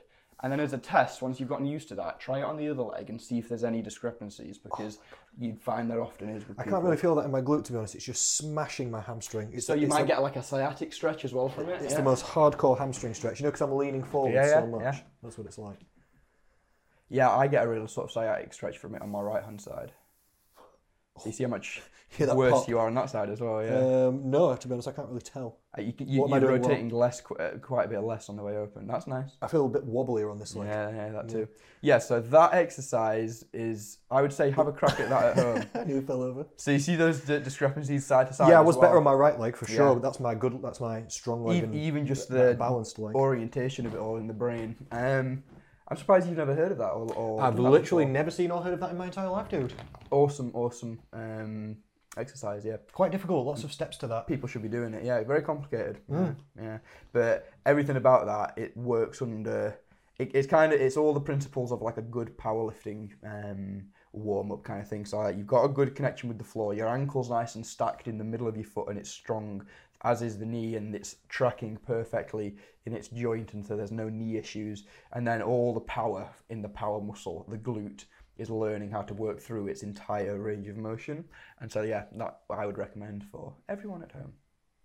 Well, Enjoy. it was intense, it was hardcore, it was quite difficult in my opinion. And that's the move of the week. That's the move of the week. Aeroplanes, it's called. We're back to news articles, sir. News articles, yeah. I'm just going to read this one, if that's okay. I'm just going to read it. I just wanted to say a few little comments on it, and then... What have we got time for? One more? How long have we been on? we've been on 1 hour 15 at the minute, so yeah, we'll bring it round to a conclusion soonish, do you think? Lovely. Yeah. I'm just going to read this article. There's a bit to it. It's from the Daily Mail. Is there any diet pill that can help you lose weight safely? The answer is not really. We'll see what they say. But I just really loved this little summary they've got at the end. It really turns around into being excellent, and I wanted to discuss the final points it comes to with you. So this is from the Daily Mail, article entitled, Is there a diet pill that can help you lose weight safely? Written by Joe Waters. A drug that can safely aid rapid weight loss and keep it off sounds too good to be true, yet apparently it exists. Saxenda, in brackets, generic name liraglutide. Have you seen this? These weight loss injections and stuff like this that are around at the minute? No. It's massive around in the news at the minute. It's not new. I've made literally 4 videos about this. The first one was like 5 years ago. I make a video about it every year, literally, because for some reason it keeps coming back round again. Annual, nothing exists except a calorie deficit check. This time it exists in the news because the NHS have just, for the first time, allowed it to be prescribed for obesity. Oh, no way. Yeah. It's leaking into... It's in the... It's So is there available. some legitimacy to it? Yeah, I've got a client on it. Not by me, by the NHS. One of my clients is on it. wow. And it's been used in America for a while. It seems to help. It's a weight loss injection. Is it like a? Oh, interesting. It injects. This might you might be able to get it in pill form. I'm not sure because the article is entitled "Is there any diet pill that can help you safely lose weight?" And then it says yes. Then it talks about Saxenda and liraglutide. And as far as I was aware, they were only injection form, but they might be pill form. I don't know, to be honest. It doesn't really matter much. They inject you or give you a compound that's a very similar shape to an anti-hunger, like a satiety hormone you have in your body, and it's an anti-hunger sort of injection. So it plays around with hormones. It's a hormonal to adjust anti-hunger. your hunger levels. Yeah. Yeah. So it's not particularly physiological. It's not like how most people's brains would jump. It's not a you take it and it burns fat. No, it doesn't increase your metabolism It directly. makes you eat less. It helps you eat less. It doesn't make you eat less. It helps you eat less. Sometimes for some people, not always. Because I know, Definitely not always. but then the psychology just goes against that because people take that and then they're just like, well, I can eat anything now. And even though their hormones might be telling them to eat less, their brain sounds like it'd be telling them to eat more.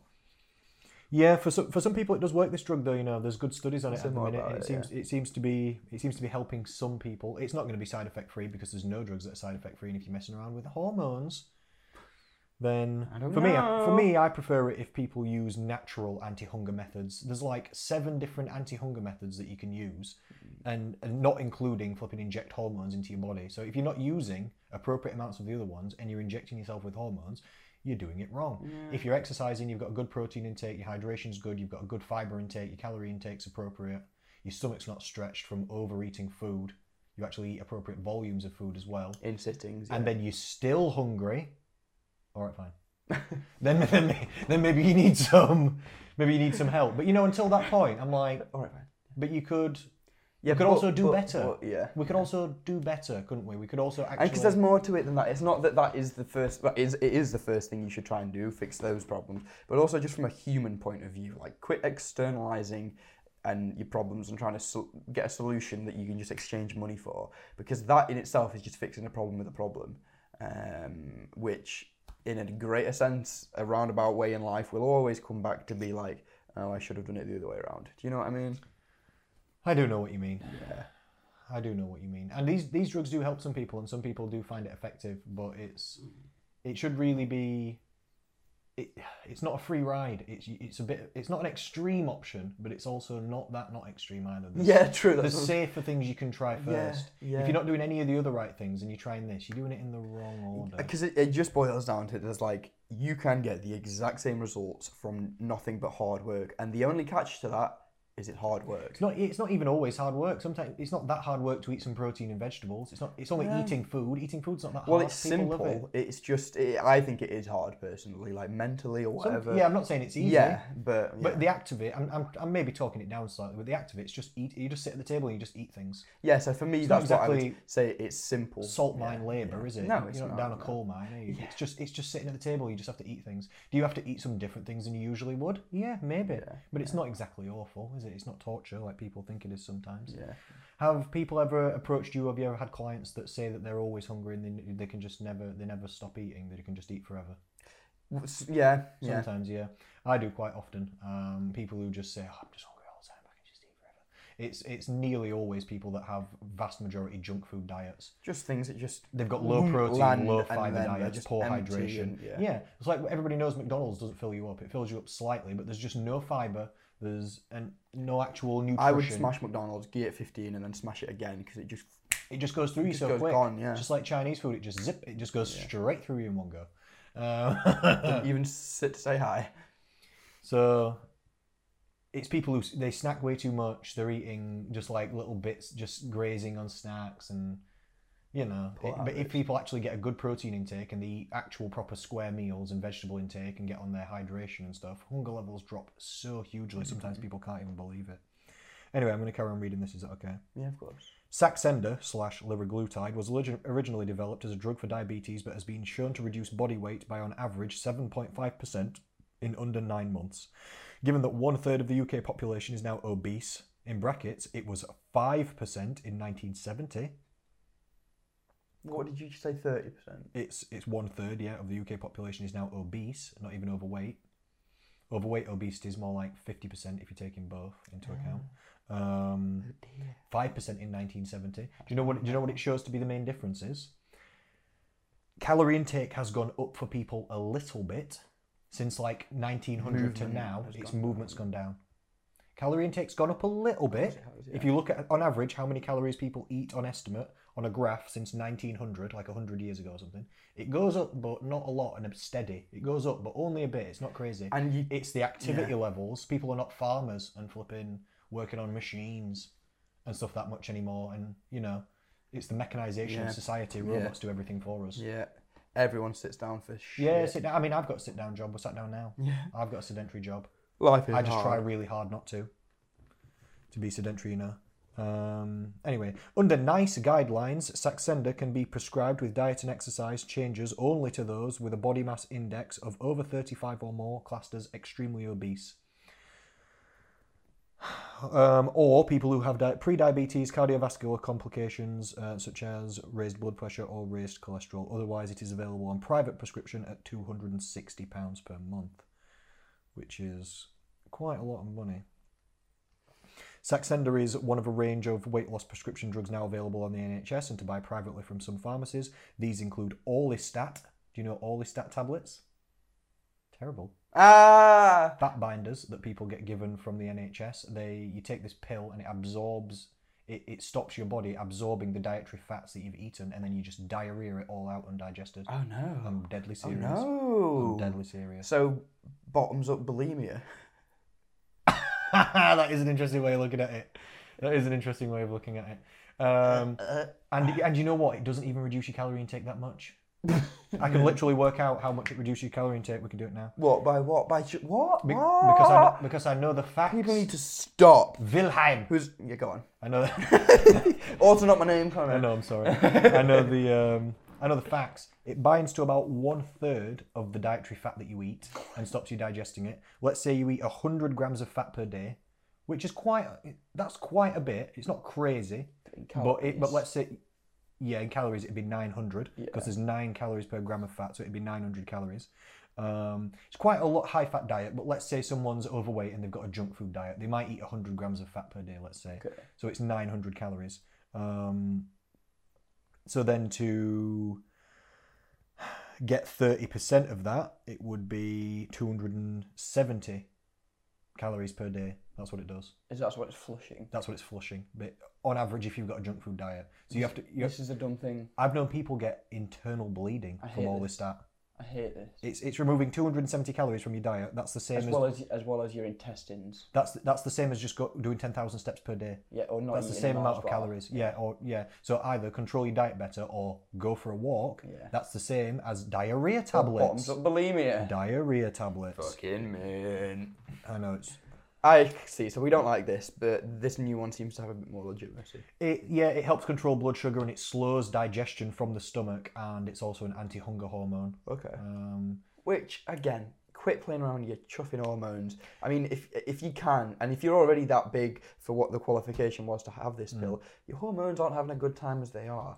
Yeah, some people need it. Some people have hormonal deficiencies, and some makes sense. Yeah, some people do have lower levels of hunger hormones than other people. So supplementation, like I have testosterone replacement therapy, because my body doesn't make it so. Gets to that point, yeah. Yeah, some people it is like that, but for the vast majority of people, it's probably not the way to go. To be honest, it says Orlistat has been shown to reduce people's weight by 3% over a year. How is that said?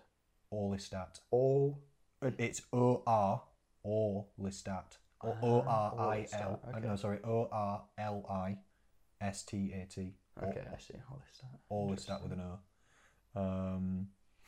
Reduce your weight by 3% over a year. 3% over a year for diarrhea? For diarrhea? No thanks. It's not even worth it. No, it isn't. Oh my god, yeah, I hadn't even thought about it like that. The fact that you're just signing up for diarrhea. Every time you eat dietary fat, it just comes straight back out of you. I get blue. No thanks. I think part of it's to try and convince you to stop eating fatty foods, to be honest, but some people just don't. Yeah, that would they just work. deal with it. Yeah. Continuing. Overweight people are, quote unquote, buying everything under the sun out of desperation because the NHS system is not helping them, says Dr. ABD. Abdi, I don't know. ABD is the first name. And then Tarani is the second name. Apologies for not being able to pronounce the name correctly. An honorary consultant endocrinologist, hormone person, at University Hospitals Birmingham NHS Trust. So he says the NHS are not really helping obese people, which they are. They try their best. Yeah. Are they doing the best job ever? No. Maybe not.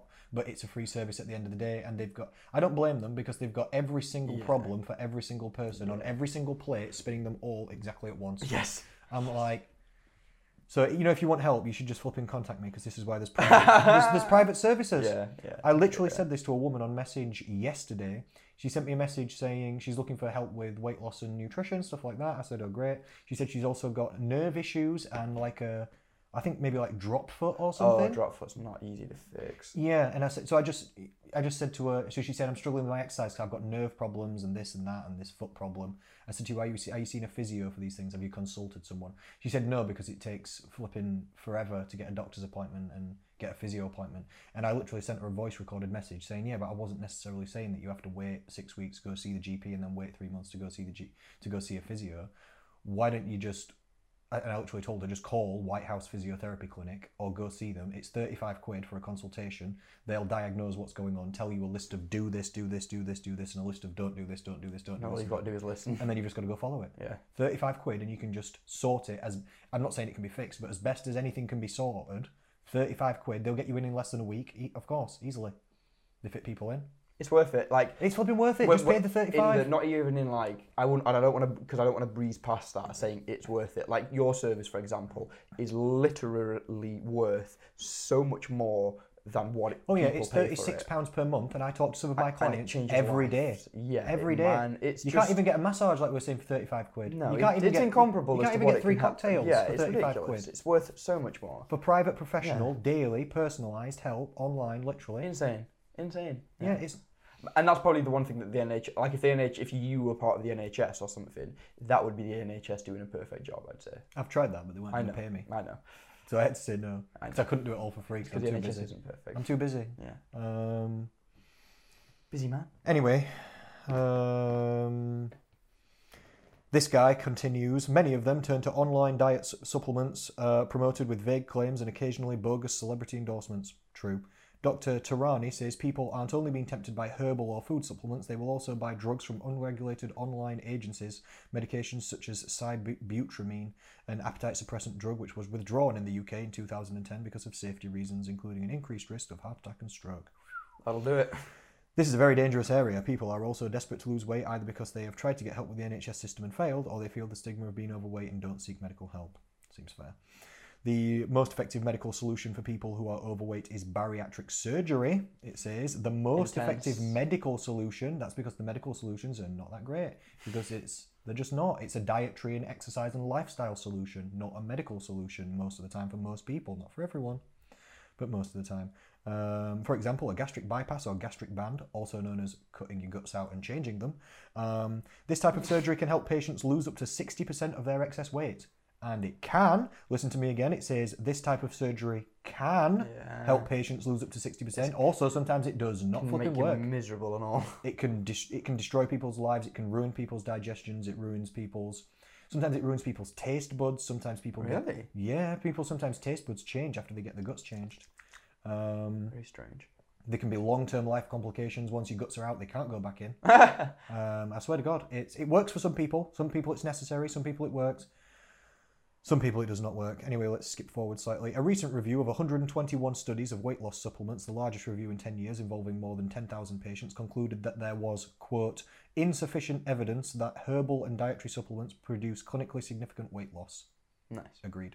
Basically, supplements for weight loss just don't work. People are just wasting their money on these supplements in terms of clinically significant results for weight loss. The evidence just isn't there, says the study author Erica Bessel, or Biesel, a PhD student from Sydney University.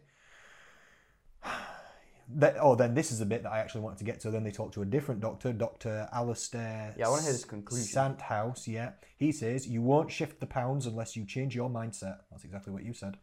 Attempting weight loss surgery before someone is psychologically prepared to change their behaviour around food can often lead to weight being regained, he says. So true.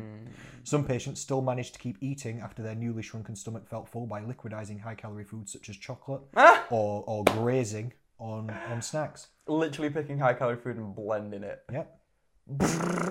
Chuck a Big Mac in a blender. I knew someone who, or I've heard of someone, I didn't know this person personally, who had bariatric surgery and blended a calzone Like, and why? then drank it. What's fun People about just start this? drinking milkshakes. Who's enjoying it? Because the thing is, what everyone's got to understand about this is, do you know if someone's really overweight and obese? Mm-hmm. Not all the time, but most of the time, that person is overweight or especially obese to the point where they need surgery. It's not hunger that's causing the issue. Satiation. It's not hunger that's causing the issue. Craving. It's either cravings or stress or emotional issues or Yeah, lifestyle. And that's what we're saying. It's or the mindset. that needs to change. metabolism or all of them, or it's hunger is such a small part of it that even if you get your stomach shrunken down or cut down or whatever you do, most of the time people are overweight. It's not because they're that hungry. That's not it. As proofs in the pudding. It's not like it. he's saying, because you have that surgery, you say even you see immediate weight loss or something, but then you haven't changed the mindset. You've just had to stick to And what's happened. you've got to see immediate weight loss when you have bariatric surgery because you can't eat normal food for like the first 6 months. You can't eat normal food. So the thing about bariatric surgery. So already you're deciding that 6 months of your life is going to be miserable like that. Make it Definitely. a calorie deficit kind of miserable. Dude, this is what I was just going to say. You know, if you have the bariatric surgery, you've got to eat different. You know, if you don't have bariatric surgery, you've got to eat different. Just eat different. Just eat different. It's a weird idea. You don't have to force yourself into it by getting your guts cut out. But some people do. Wow. Some people it's necessary. people don't Most have to. people, if you get the surgery, you have to eat different. Number one, otherwise you won't lose weight. Number two, after your guts have been changed, you cannot continue eating your normal diet. People, if they eat normal food, vomit immediately and violently and uncontrollably, and you can rupture it, your internal organs, through doing that kind of stuff. This isn't a good time for No, you everyone. have to start on like People need to small stop doing this. blended foods and build up really gently because you've had an internal organ operation. You have to go real Or steady. keep eating what you like and eat less of it. And fix your brain. I'm just trying to point out that the bariatric surgery is not the easy It's way out. not It the is easy way out. not the easy way out. I've literally got a client, I think I've mentioned this to you before, I can't remember, but I've mentioned it before somewhere. She won't mind me saying she's called Karen McDermott, shout out. She's an absolutely amazing lady. She's been doing really well on her weight loss. She had bariatric surgery a long time ago. She had a gastric band put in. Something went wrong, complications. She had it taken out. Time went past. Then she came to see me. We started losing weight. They'd forgotten to take a piece of the band out of her, a bit of plastic. I'm sorry, that's a bit not- of plastic. And through weight loss, somehow, she'd lost weight, and this had dislodged the plastic inside her, and it moved up inside her body somehow and got stuck in her actual. What would it be called? The tube that goes from your mouth to your stomach. You know the. Yeah. I don't know, like the... I can't remember exactly what the technical name would be. Esophagus or something? Yeah. Oh, it's like trachea and all What's that the stuff. trachea? Is Anyway, the trachea around there? Anyway, Yeah. the tube from the mouth to the stomach, just above the stomach, so Oh. she could breathe and stuff, but just above the stomach. And you could feel that. You can... She was telling me that I thought she had bowel cancer because she was telling me about every time I eat, I'm throwing up. And I feel like food's stuck in my neck. And I'm thinking, what's going on? And this went on and on. And we got doctor's appointments booked in straight away. But it takes a while for these things to go through. She saw a doctor. They were like, I have no idea. Refer to a different person. No idea. She had camera down the throat. Someone was like, I can see something, but I'm not sure. Never seen anything like this. Got another person in.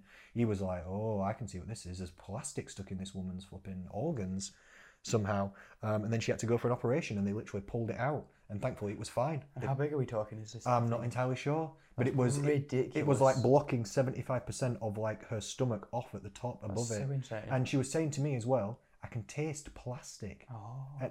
beforehand, and I was thinking weird, and she was thinking weird, and we just couldn't figure it out. I didn't say anything. I just said go get checked, but I was thinking bowel cancer or something. I was thinking there's something really going wrong with this lady here. She's not well. That's incredible. That's so. But it mad. wasn't. It was and she'd had the band taken out like 2 or 3 years or longer before. Someone better have gotten fired for that. No, they just took it out. Yeah. And then that was. But these are the things that can happen. Scary. These There's some are scary the fire things stories. that And that's can what that happen. is. Anyway, we're coming to a conclusion on this. I'm sorry. He says the same sort of emotional challenges exist for all those who are trying to lose weight, and the differences between success and failure often lie in people's heads rather than just on their plates. Oh, that's nice. It's nice. To lose weight successfully and sustainably, we need to adopt effective psychological strategies to help us. This is how changing your mindset can make all the difference. And then he's got 5 points. Point number 1. This is really interesting. I like this one. Keep a mood diary, he says. And this is kind of what we do on my 6 Steps to Slim program. And we don't keep a mood diary, but my members can check in with me every single day if they want to. They actually get a Facebook notification every night saying, check in with me, let me know how your day's gone. And they don't have to do it every day, but the most successful members do it at least 4 times a week or more. There's a correlation there, is there? Yeah, massive. They'll feed back to me. And I want to know what they've eaten, have they exercised, what's your step count like, maybe basic stuff like that. But I also want to know, how do you feel? I want to know if you're hungry. I want to know if you're tired. Have you got cravings? Are you confused about what we're supposed to be doing? Do you feel scared or do you feel successful? Do you feel confident or do you feel like you're struggling? Are you finding it real hard at the minute or are you feeling cool? And if they're like, hey Connor, losing weight, feeling great, I'm like, sound. But if they're like, hey Connor, losing weight, but I'm starving to death, we need to do something about it. Hey Connor, I'm losing weight, but I'm fucking stressed about it. I've got cravings that are just mad and I'm forcing it on the low calories, but I'm feeling like crap. Then we need to fix it, don't we? Because we don't want people feeling like crap. So I don't specifically do a mood diary with my clients, but when they feed back to me in check-ins, I want them to tell me not only what they did, but how did you feel? And I think it's very important. I would agree. Number 2 is shop differently, what he's got written down. I am so big on this. I will chew my members' ears off. Literally about this. I give them a right ear beating. Like going to a different shop or what? Buying different things. Okay. My program's called 6 Steps to Slim, and I always tell people that if it was 7 steps to slim, the 7th step would be called mindful shopping. Because this is for fat loss, but what people buy and bring into their homes is what they eat. So if you go to the supermarket and you buy a load of crap, you're going to eat a load of crap. And or sometimes, so people wonder why they eat too much junk food, or when they get bored at home, I eat loads of junk, or when I'm watching films at home, I eat loads of junk. Every time I'm stressed at home or at work, I eat loads of junk. 99% of the time, it's because they're surrounded by loads of junk. If you go look through my cupboards, literally, there's no junk food in this house. Because I would also eat it. Literally, I'm not even kidding. I can't have donuts sat in the cupboard. It's not something I'm conscious of, but as a testament to that, there's none in mine either. And then I don't eat it. Yeah. If I had cake in the fridge, I'd eat it. If I had chocolate, I'd eat it. What do you mean? You just can't. You can't. The world's full enough of food as it is. You can't avoid it. There's adverts on TV, and then you get Just Eat emails and Deliveroo emails, and the text Pizza Hut becoming Pizza Hut text you. There's food porn on your phone. There's things there's food on Instagram. You go into the street and KFC are pumping the smells out into the street. And trying to cook you in. Your friends want to go out to eat at restaurants. You want to go out to eat at restaurants. Takeaways are flashing signs to you in the street. The last thing you need is one cupboard in your house dedicated. The last thing that you need is the one environment on earth that you can actually control, your home. You fill that with junk food as well, and we wonder why we're struggling. Healthy homes make healthy people. This is how it goes.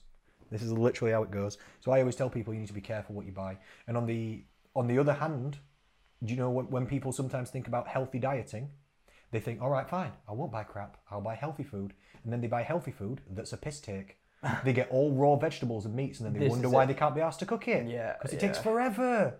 I love roasted parsnips. It's not happening because it takes 3 hours.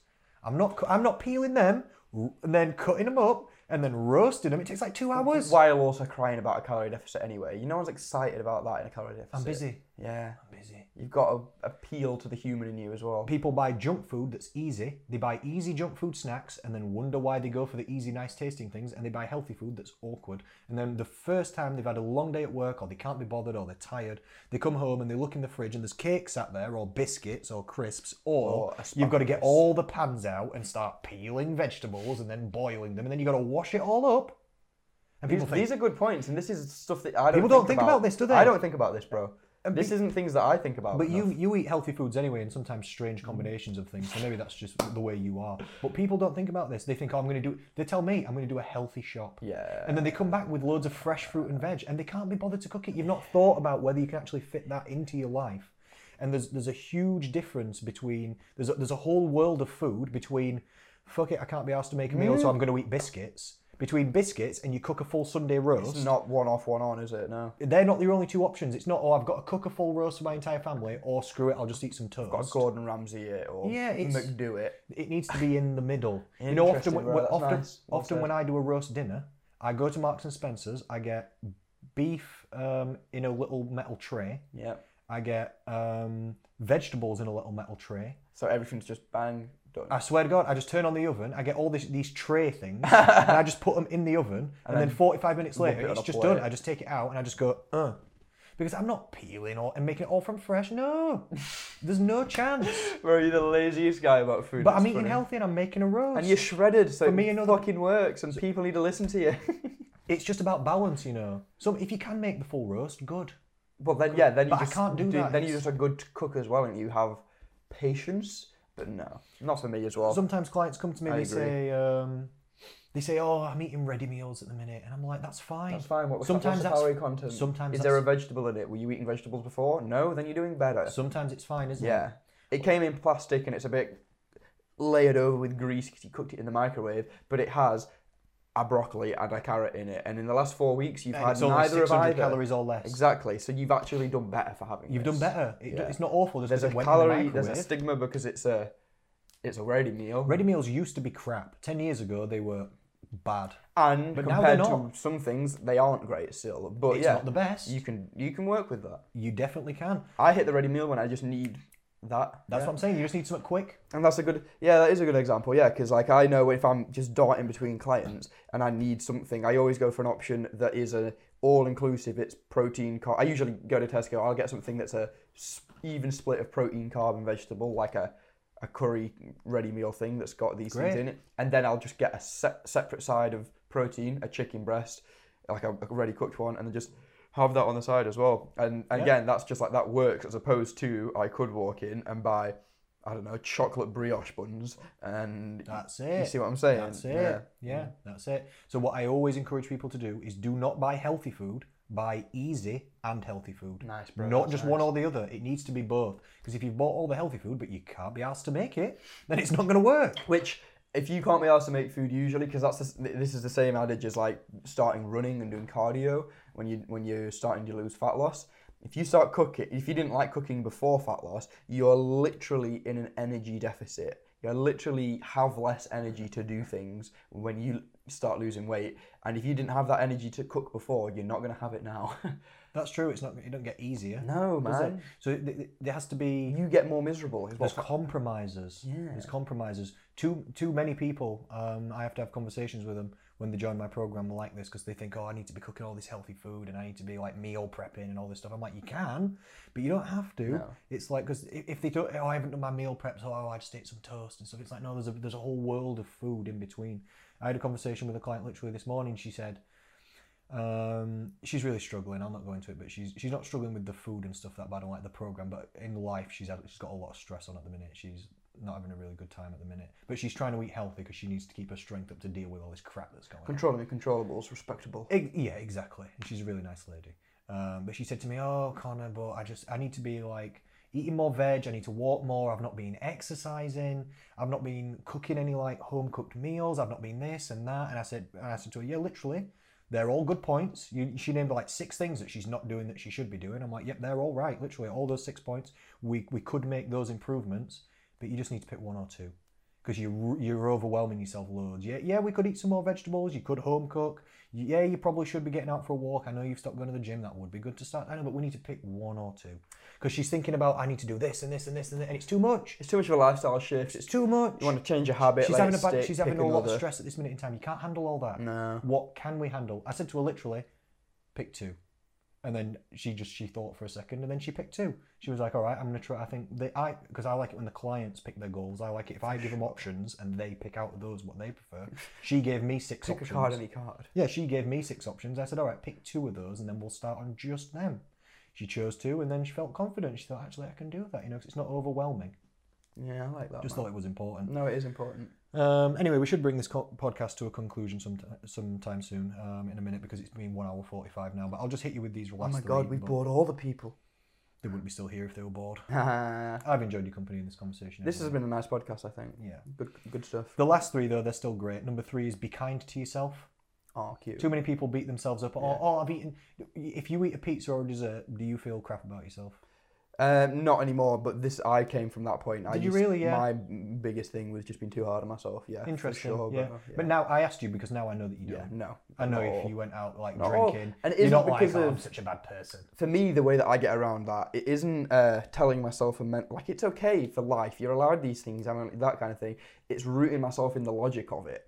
Like I'll be like, hey, I've been with clients since 5:45 this morning. I've done 20,000 steps and I've had 1,000 calories so far, and it's 6 at night or something. I'm like, I'm having whatever I want. And I just root myself in that logic. It's just like, look, you literally don't need to worry about it, because say fat loss, for example, you don't need to worry about it, because if you can just educate yourself and settle yourself in that knowledge, first of all, stress is gone. Like my client Nusaiba, now I've trained her this morning. Hi Nusaiba. She's an excellent trainer.